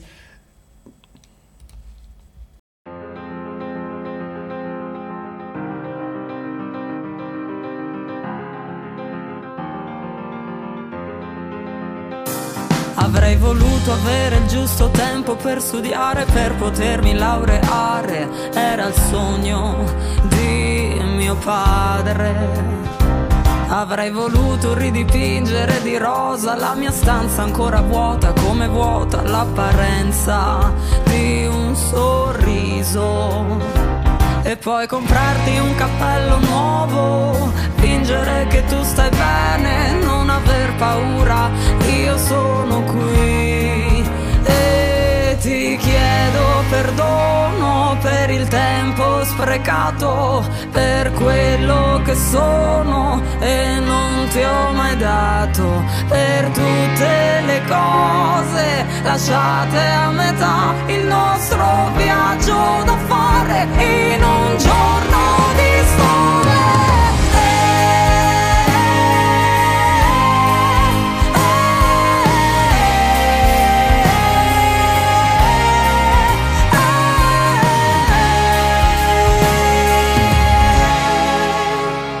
Avrei voluto rimanere qui a dormire ore ed ore senza respirare, non dover parlare, non pensare. Il tatuaggio sulla schiena fatto senza aver timore, sopra la mia pelle, sopra la tua pelle. Domenica sarai meravigliosa, tu con l'abito da sposa, non aver paura, io sono qui e ti chiedo perdono per il tempo sprecato, per quello che sono e non ti ho mai dato, per tutte le cose lasciate a metà, il nostro viaggio da fare in un giorno di sole.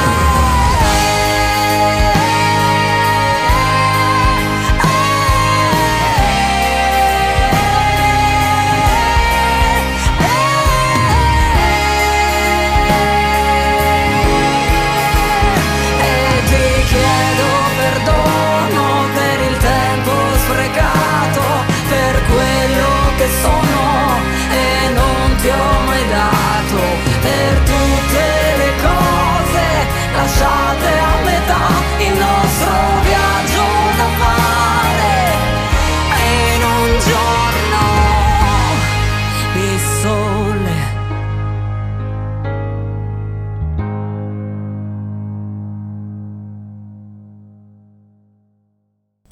Hop, lastik top, terazi lastik, jimnastik. Bir şey söyleyeceğim abi. Şeyden ya çektiğimiz resimlerden ya bulunduğumuz aha dinleyiciler. İşte abi ben böyle şeyleri çok seviyorum ya. Bunu yapmanız lazım. Meyiş geldi Toni. Söyleyeceğim. Bu arada bizim Mücver var ya, pandemide Serkan'ın annesi kesmiş saçlarını, boyasını da kocası Serkan yapmış. Ama onlar birbirlerini çok seven bir aile maşallah. Kayınvalideleri filan onun çok tatlı, acayip tatlı. Tam bir karavancı kayınvalidesi var. Çocuklar tanısanız harbiden çok şahane. Bir de çok şahane böyle kayınvalide yaşlarında kadınlar vardır. Ben de buradayım diyerek böyle affedersin götünün gere böyle ben de buradayım. Öyle komiklik yapan değil yani. Kendi içinde hem de hafif de mahcuplar vardır ya. Çok yani mahcup derken yani herkese alan da sağlayan. Tamam mı? Senin alanına kastetmeyen. Ben radyoda kastediyormuşum gibi dursa da birebir hayatlarımızda alan bırakan bir insanım. Doğru. Hani benim alanımı tehdit etmediği müddetçe başarılarıyla. Ondan sonra tabii herkeste oluyor be abi pislikler ya. Evet ya bunlar kötü şeyler. Kendime yakıştıramadığım şeylerim var böyle. Bazı dandik böyle muhteris taraflarım oluyor böyle. Bazen yakalıyorum. Toni'ye gidiyorum. Toni diyorum ya çok mu kıskanç, iğrenç miyim diyorum. O da bana çok güzel söylüyor. Hayır hiç alakası yok. O seni tahrik ediyor diyor. Ya da evet Ayça diyor bu olacak şey değil falan diye. Yani çiftler birbirine götünü yiyeyimden ziyade yani şimdi mesela Toni normalde siz bana böyle bir şey söylemeye kıllanırsınız ya da söylüyorsanız da bak ne kadar iyi dostum görüyor musun açıkça söylüyorum diye kendinize de birazcık pay bırakarak yaparsınız. Toni öyle zaman zaman gıcıklık olsun diye yaptığı şeyler oluyor fakat neyse işte onun gibi şeyler. Bak fakat diyor ki Nihal diyor ki Antepli Nihal var ya ben erkeği mantık yoluyla ben seçtim o falan. Da felafetten. O resmini yollamış. Ben diyor mecburen pahalı berbere gidiyorum diyor. Anam dedim kaç para? Söylemem diyor. Başkan kızar sonra bana diyor. Söyle. Bak resmini de yollamış gördün mü? Abi o felaket bir şey. Güzelliğine bak maşallah şu kızın ya. Vallahi maşallah kocasının çirkinliğine şaka. O kadar güzelim artık yaşıyor ki hiç önemli değil. Zaten onu bak beyanlarından anladı abi dinleyici diyor ki 40 yaşında diyor 20 yaş özgüveni var bu kadında diyor biri. Ama bir tanesi de diyor ki onun diyor yatak odası çok güzel döşenmiş belli ki diyor. Hani şimdi beni de konuşturmayın yani.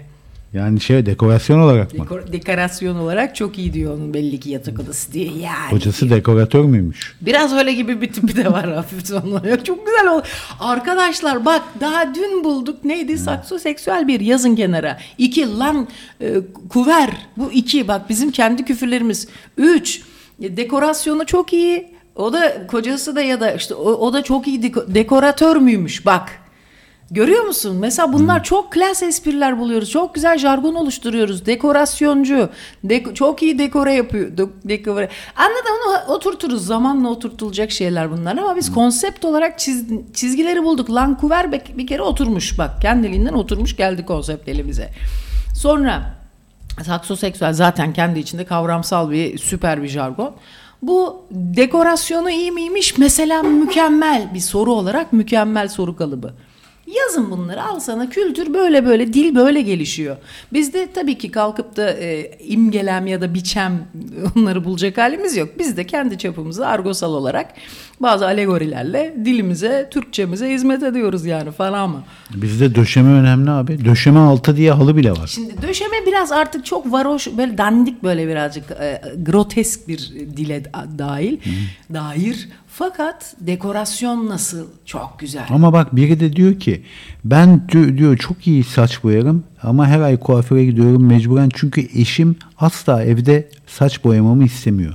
Ha, kokusu amonyak Ne seviyor abi senin eşin? Sibel yazan bunu. Göz boyamanı mı seviyor? Yok o ne biliyor musun? Amonyak kokusu sevmiyordur oğlan. Onun bak şuradan şunu çıkarabilir miyiz? Amonyak kokusuna bu kadar duyarlı ise bir tarafı hala ana rahminde kalmış değil midir? Belli ki çünkü çocukken dayanılmazdır kokular değil mi?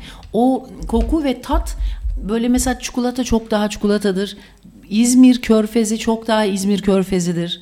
Bok kokusu çok yani dayanamazsınız çocukken bazı kokular. Büyüyünce folloş olursunuz. Azıcık ona kaşarlanırsınız. O kadar etki etmez. Bu çocuğun burun dalgalarında annesi çok yani şimdi ben şey yapmak istemem. Kokuya çok duyarlı olan acaba emzirirken annesi çok osurmuş. Bak şimdi ben annesini karıştırmak istemiyorum. Ama bu bir teori. Bak şimdi çünkü rahatlatıcı bir eylemdir süt verme eylemi ve kadınlar osururlar. Ve çocuk öyle mi? Sırasında. Emzirme sırasında ben çok osuran arkadaşım gör. Çünkü öyle rahatlıyorsun. Mi? Bebeğin rahatlaması da seni rahatlatıyor pek çok. Ama tabii çocuk sonuçta orada. Bebek osurması lazım. Sütü içen o çünkü. Süt gaz yapar ya. Ben sonra sırtın bebekler de amma osuruyor zort diye değil mi? Ama o mutluluk veriyor. Evet oje kokusuna dayanılmaz diyor bir erkek dinleyici. Ben de ona hemfikirim. Hayatımda bu kadar kimyasal bu kadar kanserojen bir koku duymadım yani. Ya işte bunların hepsinin anlamları var. İşte Leibniz'e geri dönecek olursak eğer sizin korktuğunuz kıra olduğunuz için böyle bunun başlığına bile gelemiyorsunuz.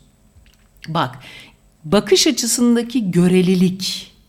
Bak. Ojeyi bir tek yerde seviyorum. O da Scrabble'da ojeyi kullanıp çünkü 30 puan alıyorsun ya Scrabble'da. Ona da tamam Ülen. Ona da tamam. Evet. Evet ne? Bırak sen mesajları da. Ay mesaj bak lütfen beni böyle taciz artsın. İstanbul'da dün elektrik fırtınası çıkmış ve gökyüzünü aydınlatmış abi. Ne güzel. Her taraf böyle şimşek doluymuş İstanbul'da. Bayağı güzel fotoğraflar çekilmiş. Evet. Burada ise hiç bulutsuzdu hava. Fıstık gibi bir ay vardı.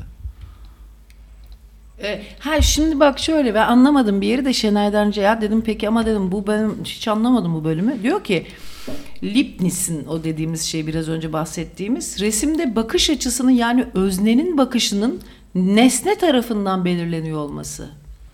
Yani biz aslında biraz önce geçen gün yumurta mı tavuk mu yumurtadan diye konuşmuştuk ya. Baktığın yer mi sana bir şey anlatır yoksa sen bir şey düşündüğün için mi orayı görürsün diye.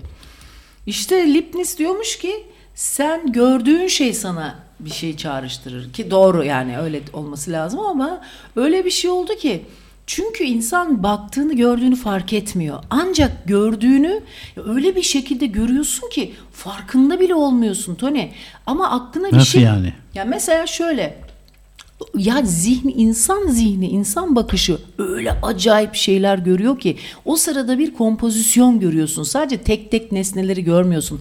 O nesnelerin kendi içindeki kombinasyonlarını bir de soyut görüyorsun. Mesela geçen gün ben bunu normal kafayla o kadar zeki, o kadar gören bir insan değilim. Ama kendi bilinç dışına onun bakış açısı çok başka bir şey. Biz bakış açımızı neyle karıştırıyoruz biliyor musun?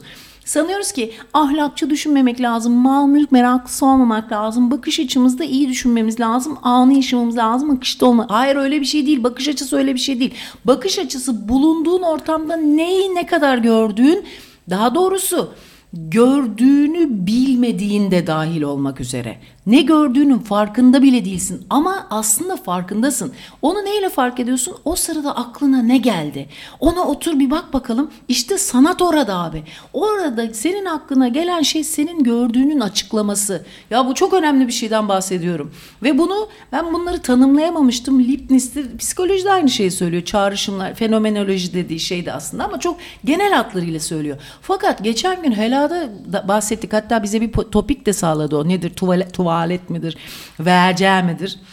Lavabo mudur? Yoksa banyo mudur? Tuvalet midir? Filan falan diye tartışmıştık burada, hatırlarsanız. Orada abi Allah'ın tuvaletinde otururken bile ve bakın şeytan neden ayrıntıda gizli? Çünkü sen tuvalette oturuyorum diye önemsemeyebilirsin. Defineyi viranede ara derler bak tasavvufta. Harabat ehli olacaksın. Değil mi? Harabeler önemlidir. Çünkü orada başka bir şeyler gelir. Kendi harabe olduğun yerleri görmek istersin aslında. Tuvalette nedir? Senin aslında ve bir boşaltımdır yani aslında. Bir sağaltımdır bir nevi tuvalet. Ona göt büzük olarak bakmazsanız. Ondan sonra orada gördüğüm bir şey geldi aklıma. İşte annemin bana hamileyken acaba mutlu muydu? Mutsuz muydu? Evet, ben kendimi çok seviyorum. Hayata bakmayı, yaşamayı, üretmeyi çok seviyorum. Bunlar müthiş bir hayat enerjisi. Mutluluğu, yaşama sevinci. Fakat o zaman neden öyleyken böyle diye bazı matematiksel bir şeyler geldi aklıma. O sırada bir çıkmaza girdim. Yani Çıkmaz sokağa mı? Çıkmaz sokağa değil de yani bilemediğim matematikte denklemin ucunu bulamadım ve ancak yaşayarak denklemin devamını. Abi kuaförlerde kaç para veriliyormuş biliyor musun boyaya? Hı? Bir arkadaşı vermiş Özge diye 4.000 lira vermiş boyaya. 4.000 lira ne Kafa ya? asışalar. Ne boyası abi? Kim bunu yazan? Antepli Nihal. Kendi vermiş. Yok, iş arkadaşı vermiş. Hadi lan. Arkadaşı vermiştir. Öyle mi? Herhalde demin söyleyemiyordu. 4.000 lira niye verirsin boş abi? ver, ona güzel kız yaptırsın. Ya bu boya ne? Kutudan alıyor değil mi? Kuaförünü yaptığı gibi sen de evde yapabilirsin. Bir ustalık gerekiyor mu boya yapmak? Gerekiyor. Ne mesela? Açacaksan gerekiyor. Bak söyleyeyim sana. Açacaksan rengi mi açacaksın? Daha aynısını yapacaksan gerekmiyor. Ya o Real'in bir şey numaraları var. 2 numara mı bilmem 9'un mu bir şey numaraları var. 40'lık mı 20'lik mi filan. 40'lık çok yakıyor saçı. Önce bir 10'luk 20'likle böyle bir şeyler. Ben bir ara onu da öğrenmeye çalışmadım da hani anlayayım ki ne yapıyorlar bileyim diye. Öbüründe birkaç rengi karıştırıyorsun filan falan. Öyle 8 mi? numara bir anlama geliyor. 7 numara. Mesela 7 numara ya orta yaşa girerken 7'ye boyayacaksın abi. 8 de iyidir. Sarıya doğru gideceksen 8'e doğru bir çalacaksın kafayı. Ki ufak ufak açılacaksın dünyaya. Çünkü toprağı görmeye başlıyorsun. Çünkü beyazlar kaldırmıyor artık. Bir de yaşlandıkça koyu renk abi peruk gibi duruyor ya. Öyle mi? Evet abi. Birazcık kumrala çalmak lazım açık. Öyle kafa fazla koyuyu kaldırmıyor. Kumrallar zaten mütevazi sarışınlardır. Bak deli garılara. Mesela rahmetli mesela şeyler var böyle ressamlarımız. Neydi ismi? Var ya çok tatlı ya. Semiha Berksoy, ben onunla röportaj da yaptım. Nasıl anneannem gibi hissettim. Gittim böyle anneannemi öper gibi. O kadar derinden anneannemdi ki Toni. Gittim nasıl yanaklarını anneannemi öper gibi öpüyorum ve bir şey söyleyeyim. Biri diyor ki ben 900 lira veriyorum kuaföre. 4.000 ne abi diyor. Burnumun direği sızladı abi. Ve o da ne yaptı biliyor musun? Anneannemin ya hiç yadırgamadan sanki anneannemin ruhunu işte sanatçı abi. Sanatçı medyumdur, şamandır. Sonra ne yaptı abi biliyor musun? Anneannemin vallahi şu an ağlayasım geldi. Ben net olarak anneanneme sarılırmışçasına müzeyyene öyle sarıldım. Anneannem de gerçek bir Semiha Berksoy'du Toni. Müthiş bir kadın. Onun terzi hali. Ama yemek yapışı bir sanat eseri gibi kavgası, tespitleri, küfürleri, bakış açısı, insan tanımlamaları falan tam bir Semiha Berksoy. Onun sadece burjuva kızı olmuş. Ama erkekler de boyuyormuş abi. Ben hiç tanımadım ama Ya bir çok erkek çirkin. dinleyicimiz yazdı. Erkekler de boyuyor abi dedi. Boyuyorlar. 314 koleston. Bülent yazdı. Ya hiç yakışmıyor çocuklar. Hiç hoş olmuyor bunlar. Ya erkek saçını, beyazlarını kapatmaya çalıştığı anda madara oluyor. Çünkü erkek saçı bir türlü oturmuyor. Mutlaka kızıla çalıyor. O da bir cingenlik veriyor. Bakın en beyefendisine bak, kızıla çalıyor. Hafiften böyle bir yansıma. Orada böyle bir gözünden düşüyor. Ya diyorsun ne gerek vardı ya. Yapma işte. Ben bir kere bir genel müdürümüzü öyle boyamaktan vazgeçirdim. Çok da iyi bir insandı. 2'de bir boyuyor geri. Ya yakışıyor mu dedim ya. Abi hemen kesti herif ha. Hemen o kadar güzel anlatmışım ki, çünkü ben de bir arkadaşım Ayça yakışıyor mu da demişti ya bana dolgu yaptırdığım zaman. Hı. Kırmızı ışıkta karşılaştık. Tek kelime etti yani. Yakışıyor mu? Evet, birini bir şeyden, kendi şüphesi de olan bir şeyden eğer men etmek istiyorsanız o ses tonunu, üslubu alıp hiç yakışıyor mu dediğin anda abi uyanıyor. Uyanış öyle başlıyor. Var ya. Ya çok konuştum bugün ya. Bugün şimdi 2 gün konuşmayacağım ya, o yüzden çok Cumartesi pazar. salınım yaptım. Evet, cumartesi pazar. Gelmiyor, hiç gelmiyor, motivasyonum olmuyor. Bir dinleyicimizin oğlu demiş ki lütfen konuşsunlar, şarkı koymasınlar, konuşmaları çok güzel demiş. Kaç yaşında? 10 yaşında falan herhalde. Allah abi, o nasıl bir çocukmuş ya maşallah. Aman şimdi annesi benim oğlum çok şeylidir bilmem. Çocuğu mu kızı mı bu arada? Aha, Aylin Yontar, o da benim şeyhlerimden bir tanesi. Sonra bu Western Union'la kim demiştik? Ha, bir hacı bir şey galiba. Öyle birisiydi. Bugün bakalım kaç kişi mayış yapmış. Görelim dostu düşmanı. Kız bugün 6 kişi dinliyor bizi. Ben artık 6 kişi var diye düşünüyorum. Sizi adamdan bile saymıyorum sayın dinleyiciler. Mayış vermemek ne demek ya? Sen bağımsız radyonu dinliyorsun. Her ay senin buraya bir şey yapman lazım. Abi ne yapacaksın? Ne yapacaksın? Ben anlamadım. Evet, bir şarkı arası verelim. Sen de biraz dinlen. Aslında dinlenmeyeceksin çünkü bu şarkıyı da sen söylüyorsun. Şehirlerin gürültüsü. Bir şey söyleyeceğim. Zaten milletin yakasına yapıştım car car car car. Kendimden olmasın, biz bıktırmayalım. Sen dinleme abi. Bence senin burada gizli bir niyetin var. Neymiş abi benden gizli niyetin? sıkıldırtmak istiyorsun. Sen paranoyak olma yolunda emin adımlarla ilerliyorsun. Bir kere ben paranoyak olduğum bir şey tespitli biliyorsun. Doktor raporlu, bir raporlu olmasa da doktorun onayladığı Türk Tabipler Birliği'nin onayladığı bir paranoyam var. Ben yine de çalıyorum ama.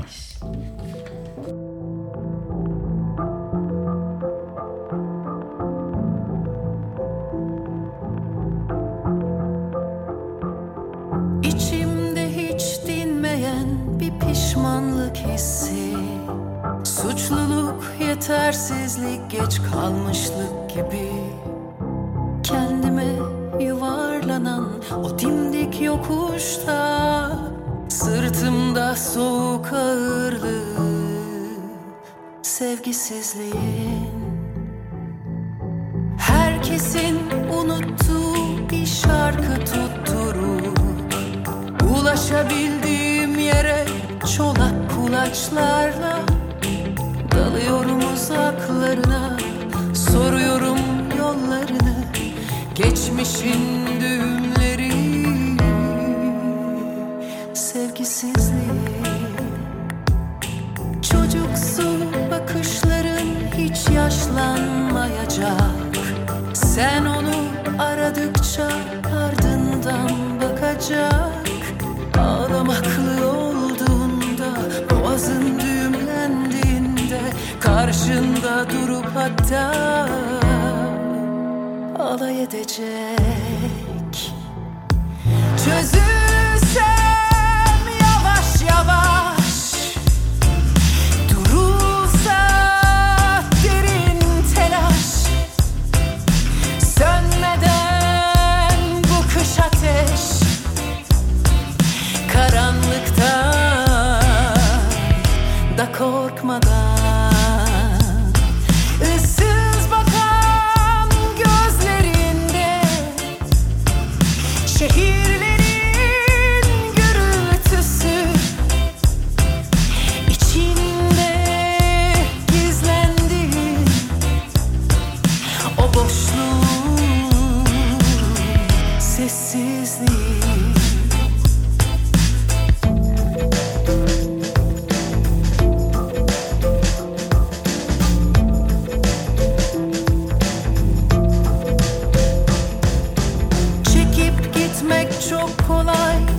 kolaysa burada kal. Tasaların nasırlı dudağında alay. Kalbin çok kırık senin, dökülmüş dizelerin. Süpürürken zamanı silinir izleri. Hep yeniden başlayan kırık umutlarla, yorulabildiğin kadar bu ömrü hak edip, hayatın kollarında, aşkın kan damarında, akıntıya bırakıp uyur gibi. Çözülsem yavaş yavaş, durulsa derin telaş, sönmeden bu kış ateş, karanlıktan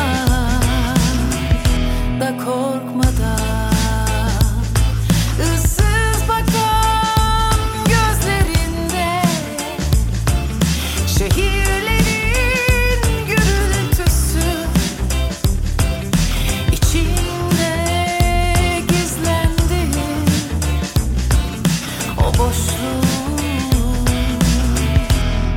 sessizliği.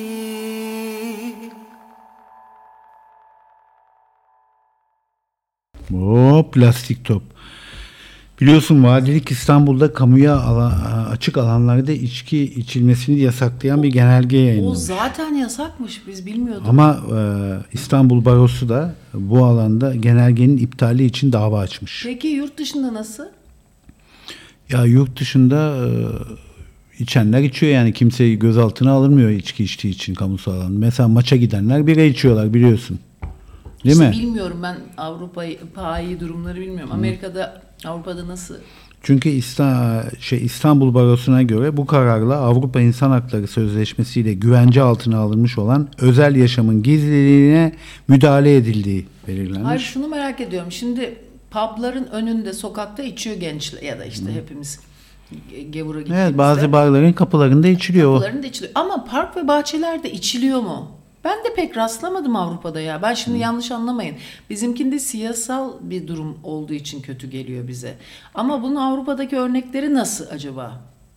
Ben merak ettim. Bize Avrupa'da yaşayanlar bir söylesin. Parklarda, bahçelerde orada içiliyor mu? Mesela Amsterdam'da da bu kafe shoplar var, biliyorsun. Onlar ot satıyorlar.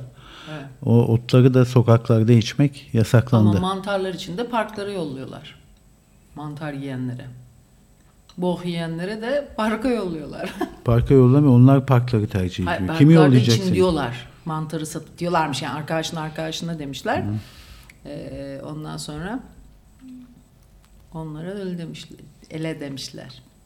Arkadaş dedim de ya bir Amsterdam yapsak sayın dinleyicilerle. Toni. Sokakta yaşayanlar, evsizlerin sayısı artıyor mu dünyada? Bence gerçekten artıyor. Hem de Ekonomik nasıl kriz, artıyor? yüksek enflasyon ve artan kiralarla birlikte dünyada genel olarak bir barınma krizi büyümeye başlamış yani.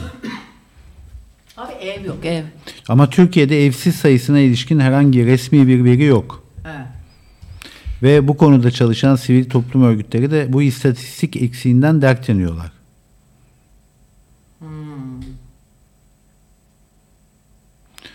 Böyle bir durum var. Almanya'da da gönüllü olarak bunu tercih edenler var ama, biliyor musun? Yani bayağı sokakta yaşamayı tercih eden insanlar var. Parası olsa bile. Evet, bir dinleyici telefonu alalım ya. Dinleyici uyuyor mu? Ne yapıyor? Bir arasın bakalım. Dinleyici uyuyor mu dediğin, bizim Toni'nin antibiyotiklerini bulmamızda bize çok yardım eden bu bizim özge vatandaşlar var. Eczanesi var çocuklar. Çok sıkı karavancı bir eczane açtı Caddebostan. Nerede onun eczanesi? Caddebostan'da. Ne Ve eczanesi? Allah razı olsun, bize çok şahane. Abi işte adı ne? Bilmem. Kız Özge, Allah kahretmeyin. Neydi eczanenin adı? Nurcan İngiltere'den diyor ki İngiltere'de sokaklarda içiliyor, legal diyor. İngiltere'de doğru. Şimdi ondan ben bir tane aldım. Sade eczanesi. Ne Sade. güzel, ona da uygun. Neyse işte Caddebostan'a giderseniz çok da komik bir kızdır. Patrona da hatta birkaç tane Servuj diye bir arkadaşımız var ya, lezbiyen. 4 çocuk abi mu karavancılar oradan alışveriş yapsın evet ya Caddebostan'da. Sade eczanesi. Sade eczanesi. Bir de İndirim de yapıyor zaten karavancıyım deyince. Hayır yapmasa bile yabancıya gitmesin abi. Bir de abi ben kargoyla mesela şimdi yaptım ondan. 50 tane C vitamini aldım. Ondan sonra işte B vitaminleri aldım. Sağ olsun Hakanlar gelirken yarısını getirdi. İşlelliler gelirken öbür yarısını getirdiler filan. Onların da çok bu arada Toni'nin antibiyotiklerini bulmakta hakikaten işlelliler de sağ olsun var olsunlar. O konularda çok acayip bir duamızı da aldılar. Ondan sonracıma şimdi başka efendim. Ben bir kolajen kullanmaya başladım Toni. Abi 60 şişe. Kışa şimdi yapıyorum. Kışa stok yapmaya başladım. Ufak ufak. Bu kolajen ne, bu kemiklerden elde edilen şey mi? Gençlik şeyi mi? Evet abi. Kemik kaynat aynı şey abi. Hayır, o kemiği değil. burada Balık. bir de burada bedava veriyor kasaplar. Balık Türkiye'de kolajen. parayla kemik, burada bedava. Her neyse siz Özge'den o Din Ayça'nın kullandığı çok öneriyorum ama sadece bu işle ilgili olan kaliteli böyle çok sadeymiş olanlar hiç almalarına gerek yok. Ondan sonra fakat bu işleri meftun olanlar Özge'yi arasınlar. Caddebostan'da sade eczane. O sizi oradan mesela abi el aleme vereceğinize bizim kardeşimizin eczanesinden sipariş edin. Tek başına kız eczane kurdu. Ondan evet ya. sonra. İşleri bıraktı eczane. Ben kurdu. de mesela Trendyol'dan alacağım. Oradan alırım. İşte Bak, doğru bir yere verdim biliyorum. işini bırakmak isteyip de bırakamayanlar ne yapıyormuş biliyor musun? Nereye? Ne yapıyormuş? Yeni bir konsept çıkmış bu Avrupa'da. Sessiz terk deniyor buna. Sessizce terk ediyor. Yani istemeden çalışıyor. İşi bırakamıyor yani bıraksa olmuyor. Sevmiyor işini. Fakat bırakamıyor. Çünkü o paraya ihtiyacı var. Ve sessiz terk ediyor. Yani sevmeden çalışıyor. Bunun adı sessiz terk deniyor. Gittikçe daha çok insan, birçok kişi sevmedikleri işlerde uzun süre sıkışıp kalabiliyorlar ve bu yüzden sessiz terk yoluna gidiyorlar. Evet, herkes işini sevmiyor. Acaba işe giden insanlar arasında işini severek yapanların yüzdesi kaçtır? Sence kaçtır bu? Çok azdır Toni. Dinleyici de yazsın. %45 var mıdır? Bak parayla uğraşanlar, hesap kitap işleriyle uğraşanlar sevmiyordur çoğunluğu bence. Ama sanat sepetle uğraşanlar seviyordur. Efendim. Bir de bunda de önemli, yani bir kıstas değil ya. Yapmak, para kazanıyor olmak. Çünkü çok para kazanıp işinden hiç hoşlanmayanlar da var. Ay ben mesela para kazanıp hoşlanmamak olmaz abi. Abi para nasıl kazanıyor. olmaz? Ben radyoda Ya bir maaşa talim ediyorsan hoşlanmayabilirsin ama evet. para kazanıyorsan yani direkt cepliyorsan. Bence bunun ayarı abi, kıstası nedir biliyor musun? Kendini geliştiriyor musun? Bu iş seni geliştiriyor mu? Sana bir şey katıyor mu? Burada bu, çünkü tatmin böyle bir şeydir. Sana bir şey katıyorsa, yani sana maddi olarak değil, senin ruhunu besleyen, kendine dair bir şeyleri gördüğün, hayatı bakış açını genişleten bir şeyse, bak mesela ben radyo özgür bir ortamda şu anda radyoculuğu çok seviyorum. Çünkü bana çok şey katıyor. Bana çok öğretici. Mesela atölyeler, hastasıyım. Atölyeler başlayacak diye böyle damağımda lezzet istiyor. Çünkü çalışıyorum, kitap okuyorum. Hayat anlam kazanıyor. Baktığım yer anlam kazanıyor. Niye? Çünkü paylaşıyorum. Paylaşınca anlam kazanıyor. Filan falan. Ya klişelerin hepsi doğru çıkıyor maalesef. Evet, Caddebostan'da sade eczanesi diye yazarlarsa. Telefonunu da ver istiyorsan. Telefonunu vermeyeyim, yazsınlar Google'a. Yaz abi, ne var? Abi niye bir yerel radyo gibi sanki Kayseri'nin bilmem ne köyünden geçermiş gibi. Sade eczanesi 0216 50 hacı bir de En güzel kolajenler koçunuza başınıza sürünüz. Öyle diyeceğime açsınlar Google'dan yazsınlar. Bak, Özge Mert ben diyor ki- karavancıyım deyin, direkt kardeş gibi başlar abi, her şeyi Okey. verir size. Diyor ki Mert Gültekin diyor ki ben diyor dünyayı gezdim diyor. Bence diyor işini severek yapanların yüzdesi diyor %10'u geçmez Peki diyor. ne iş yapıyor? Çok pesimist ya. Ama belli ki çok sıkıcı. %10 diyor işini severek yapanlar. Mert ne iş yapıyorsun anam? oğlum gel hele neyin var söyle gel hele sen bir gözleme aç anam ne oldu? Ama Elif diyor ki ben diyor işimi çok seviyorum. Bizim tercüman Elif var ya. Kimdi o? Bodrum'da yaşayan. Eşini mi çok seviyormuş? İşini. Ben de bir an şaşırdım. Bu tercüman. Anında görüntü tercüme ediyor her şeyi. Çok hızlı zekası var zaten. Evet.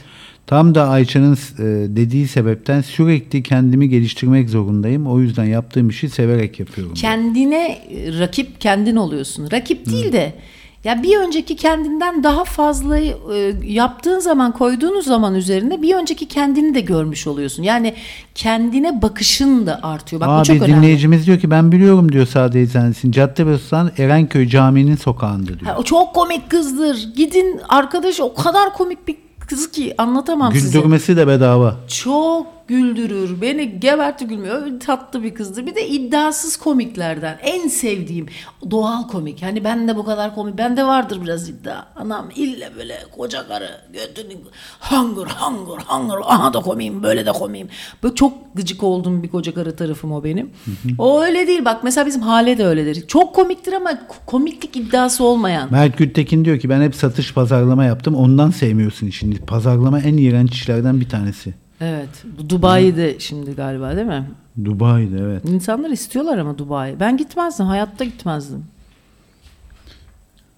Evet, işini sevenler arasın abi. İşini sevenler bir arasın bakalım. Duyalım. Niye seviyorlar? Bence işini sevenler hiç önemli değil. Eşini sevenler arasın. Bence daha kolay o. Çünkü öbürü çok fazla sevmeyenler. Yani cevap belli. Kimse sevmez. Ama eşini sevenlerin sayısı çok az olduğu için onlar arasında. Bence yani mantıken yani. Evet, Begüm de diyor ki learn or earn or quit diye bir söz vardır diyor. Vay kardeşim. Vay kardeşim, Begüm taşı yerine koydu yani. Evet, bir dinleyicimiz arıyor 31 yurt dışından. Artı Ospi. Deminki o gözleri yana doğru eğik olan çocuk değil mi bu? Bilmem. Değil mi? Otsun sen. Evet. Heh. Annem, Evet oyum. Allah bağışlasın, kızıyla foto. Kızı da çok güzel bir kız. Anası gavur galiba. Teşekkür ederim. Annesi gavur, evet. Nereli? Annesi Letonyalı. Ah belli ama çocuktan maşallah. Hadi ya. Tabii. Letonya'ya baktım, en fazla ateist barındıran ülkelerin başında geliyor. %60'ı ateistmiş Letonya'nın. Senin hanım da ateist mi? Evet. Ya fazla işi yok öyle şeylerle, evet. Dinlerle. Sen nerelisin? Ben Kahramanmaraşlıyım başkanım. Daha önceden de konuşmuştuk 3 sene önce. Ben 3 sene önce ne yediğimi hatırlıyor muyum? Evet, peki adın neydi Hacı Ali. Hacı Ali sensin, demin mayış yapan arkadaşımız. Vay kardeşim benim, güzel. Bak işte böyle kardeşlerimizi çok seviyoruz. Peki Hacı Ali, ne yapıyorsun Letonya'da şu anda? Letonya'da değilim, Hollanda'dayız. Biz Hollanda'da yaşıyoruz. Ha, mutluluğu buldun. Tam bizim dolaplarla arkadaşlık yap. Bak aslında siz iyi anlaşabilirsiniz. Ne iş çok yapıyorsun? isterim aslında. Ne iş yapıyorsun? Biz serada çalışıyorum ben. Domates yetiştiriyoruz. Aynen, domates. Aynen. Ana. Bir şey... Peki lezzetli mi oranın domatesleri? Ya pek sayılmaz. Endüstriyel tarım olduğu için daha rekolteye yönelik çalıştığımız için pek tatlı sayılmaz. Peki Hacı Ali Kaça satıyorsun kilosunu?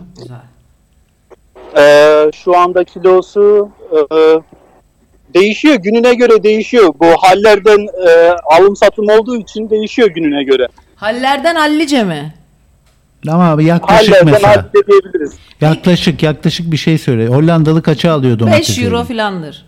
Şu anda Hollanda'da en yaygın markette Lidl'da mesela geçen konuşmuştunuz. Lidl'da ben geçen gördüm 80 kuruştu. Aa, ne 80 kadar euro ucuz. sent. Vay be.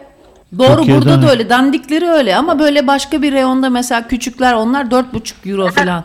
Ben hiç almıyorum. Evet, o küçüklerden yapıyoruz. Peki abi bir şey söyleyeceğim sana. Sen şimdi Kahramanmaraş'tan kalktın Hollanda'ya gittin. Letonyalı hanım aldın. Aranızda hiçbir kültür çatışması olmadı mı ya? Letonya nereye? Kahramanmaraş nereye? Nasıl geçti evliliğiniz? Uyumlu musunuz? Biz 11 senedir beraberiz. Evli değiliz. Yani kültür çatışma birbirine dayatıldığı zaman olur bence. Biz birbirimize bir şey dayatmadık. Ben ona dinini değiştirmesini söylemedim. Yani o da benim özel kültürüme karışmadı. Peki Çatışma yaşamadık hiçbir zaman. Ali, peki sen onun kılık kıyafetine karışmıyor musun mesela? onun kılık kıyafetine ya karışıyorum. Bazen benden yardım istiyor. Nasıl giyinebilirim, nasıl kombin yapabilirim diye. Evet. Karışmak o şekilde bazen. Kombinine Mesela karışıyor. mini etek giyse kızar mısın Ali? Ya mini etek giyse kızarım yani ne kadar mini olduğuna bağlı. Dizüstü Ha. Kaç mesela santim, dizüstü ne kadar sence ölçüsü bunun? ya tam olarak bilemem yani. Görmem lazım diyorsun. Tam bir şey üstünde. söyleyemedim ya. Tehlike sınırını aşmayacak. Abi hız sınırını aşmayacak kadar. Ya eskiden giyiyordu. Mini etek de giyiyordu ama şimdi biraz uzun zamandır giymiyor mini etek. Neden? Kendisi de tercih etmiyor artık. Kilo mu aldı ondan mı? Yok. Kafaya- Ondan değil. Zevk değişti. Mini etek bence biraz daha gençler daha çok tercih ediyor. Evet abi bir yaştan sonra ben eskiden çok Evet. mini giyerdim. Şimdi artık koca karı kalkıp da ben giymem öyle şeyler. Peki bir şey ama şort giyersin. Peki kaç yaşındasınız ki Hacı Ali?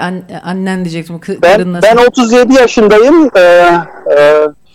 O 93 doğumlu işte. Kaç oluyor? Abi yaşla alakalı küçücük çocukmuş be o da. Niye o 93 çok genç? O 27 yaşında, O 28 da yaşında. tam şu anda onun mini etek yaşı ya. Yok sen Tabii karışma abi. o işlere.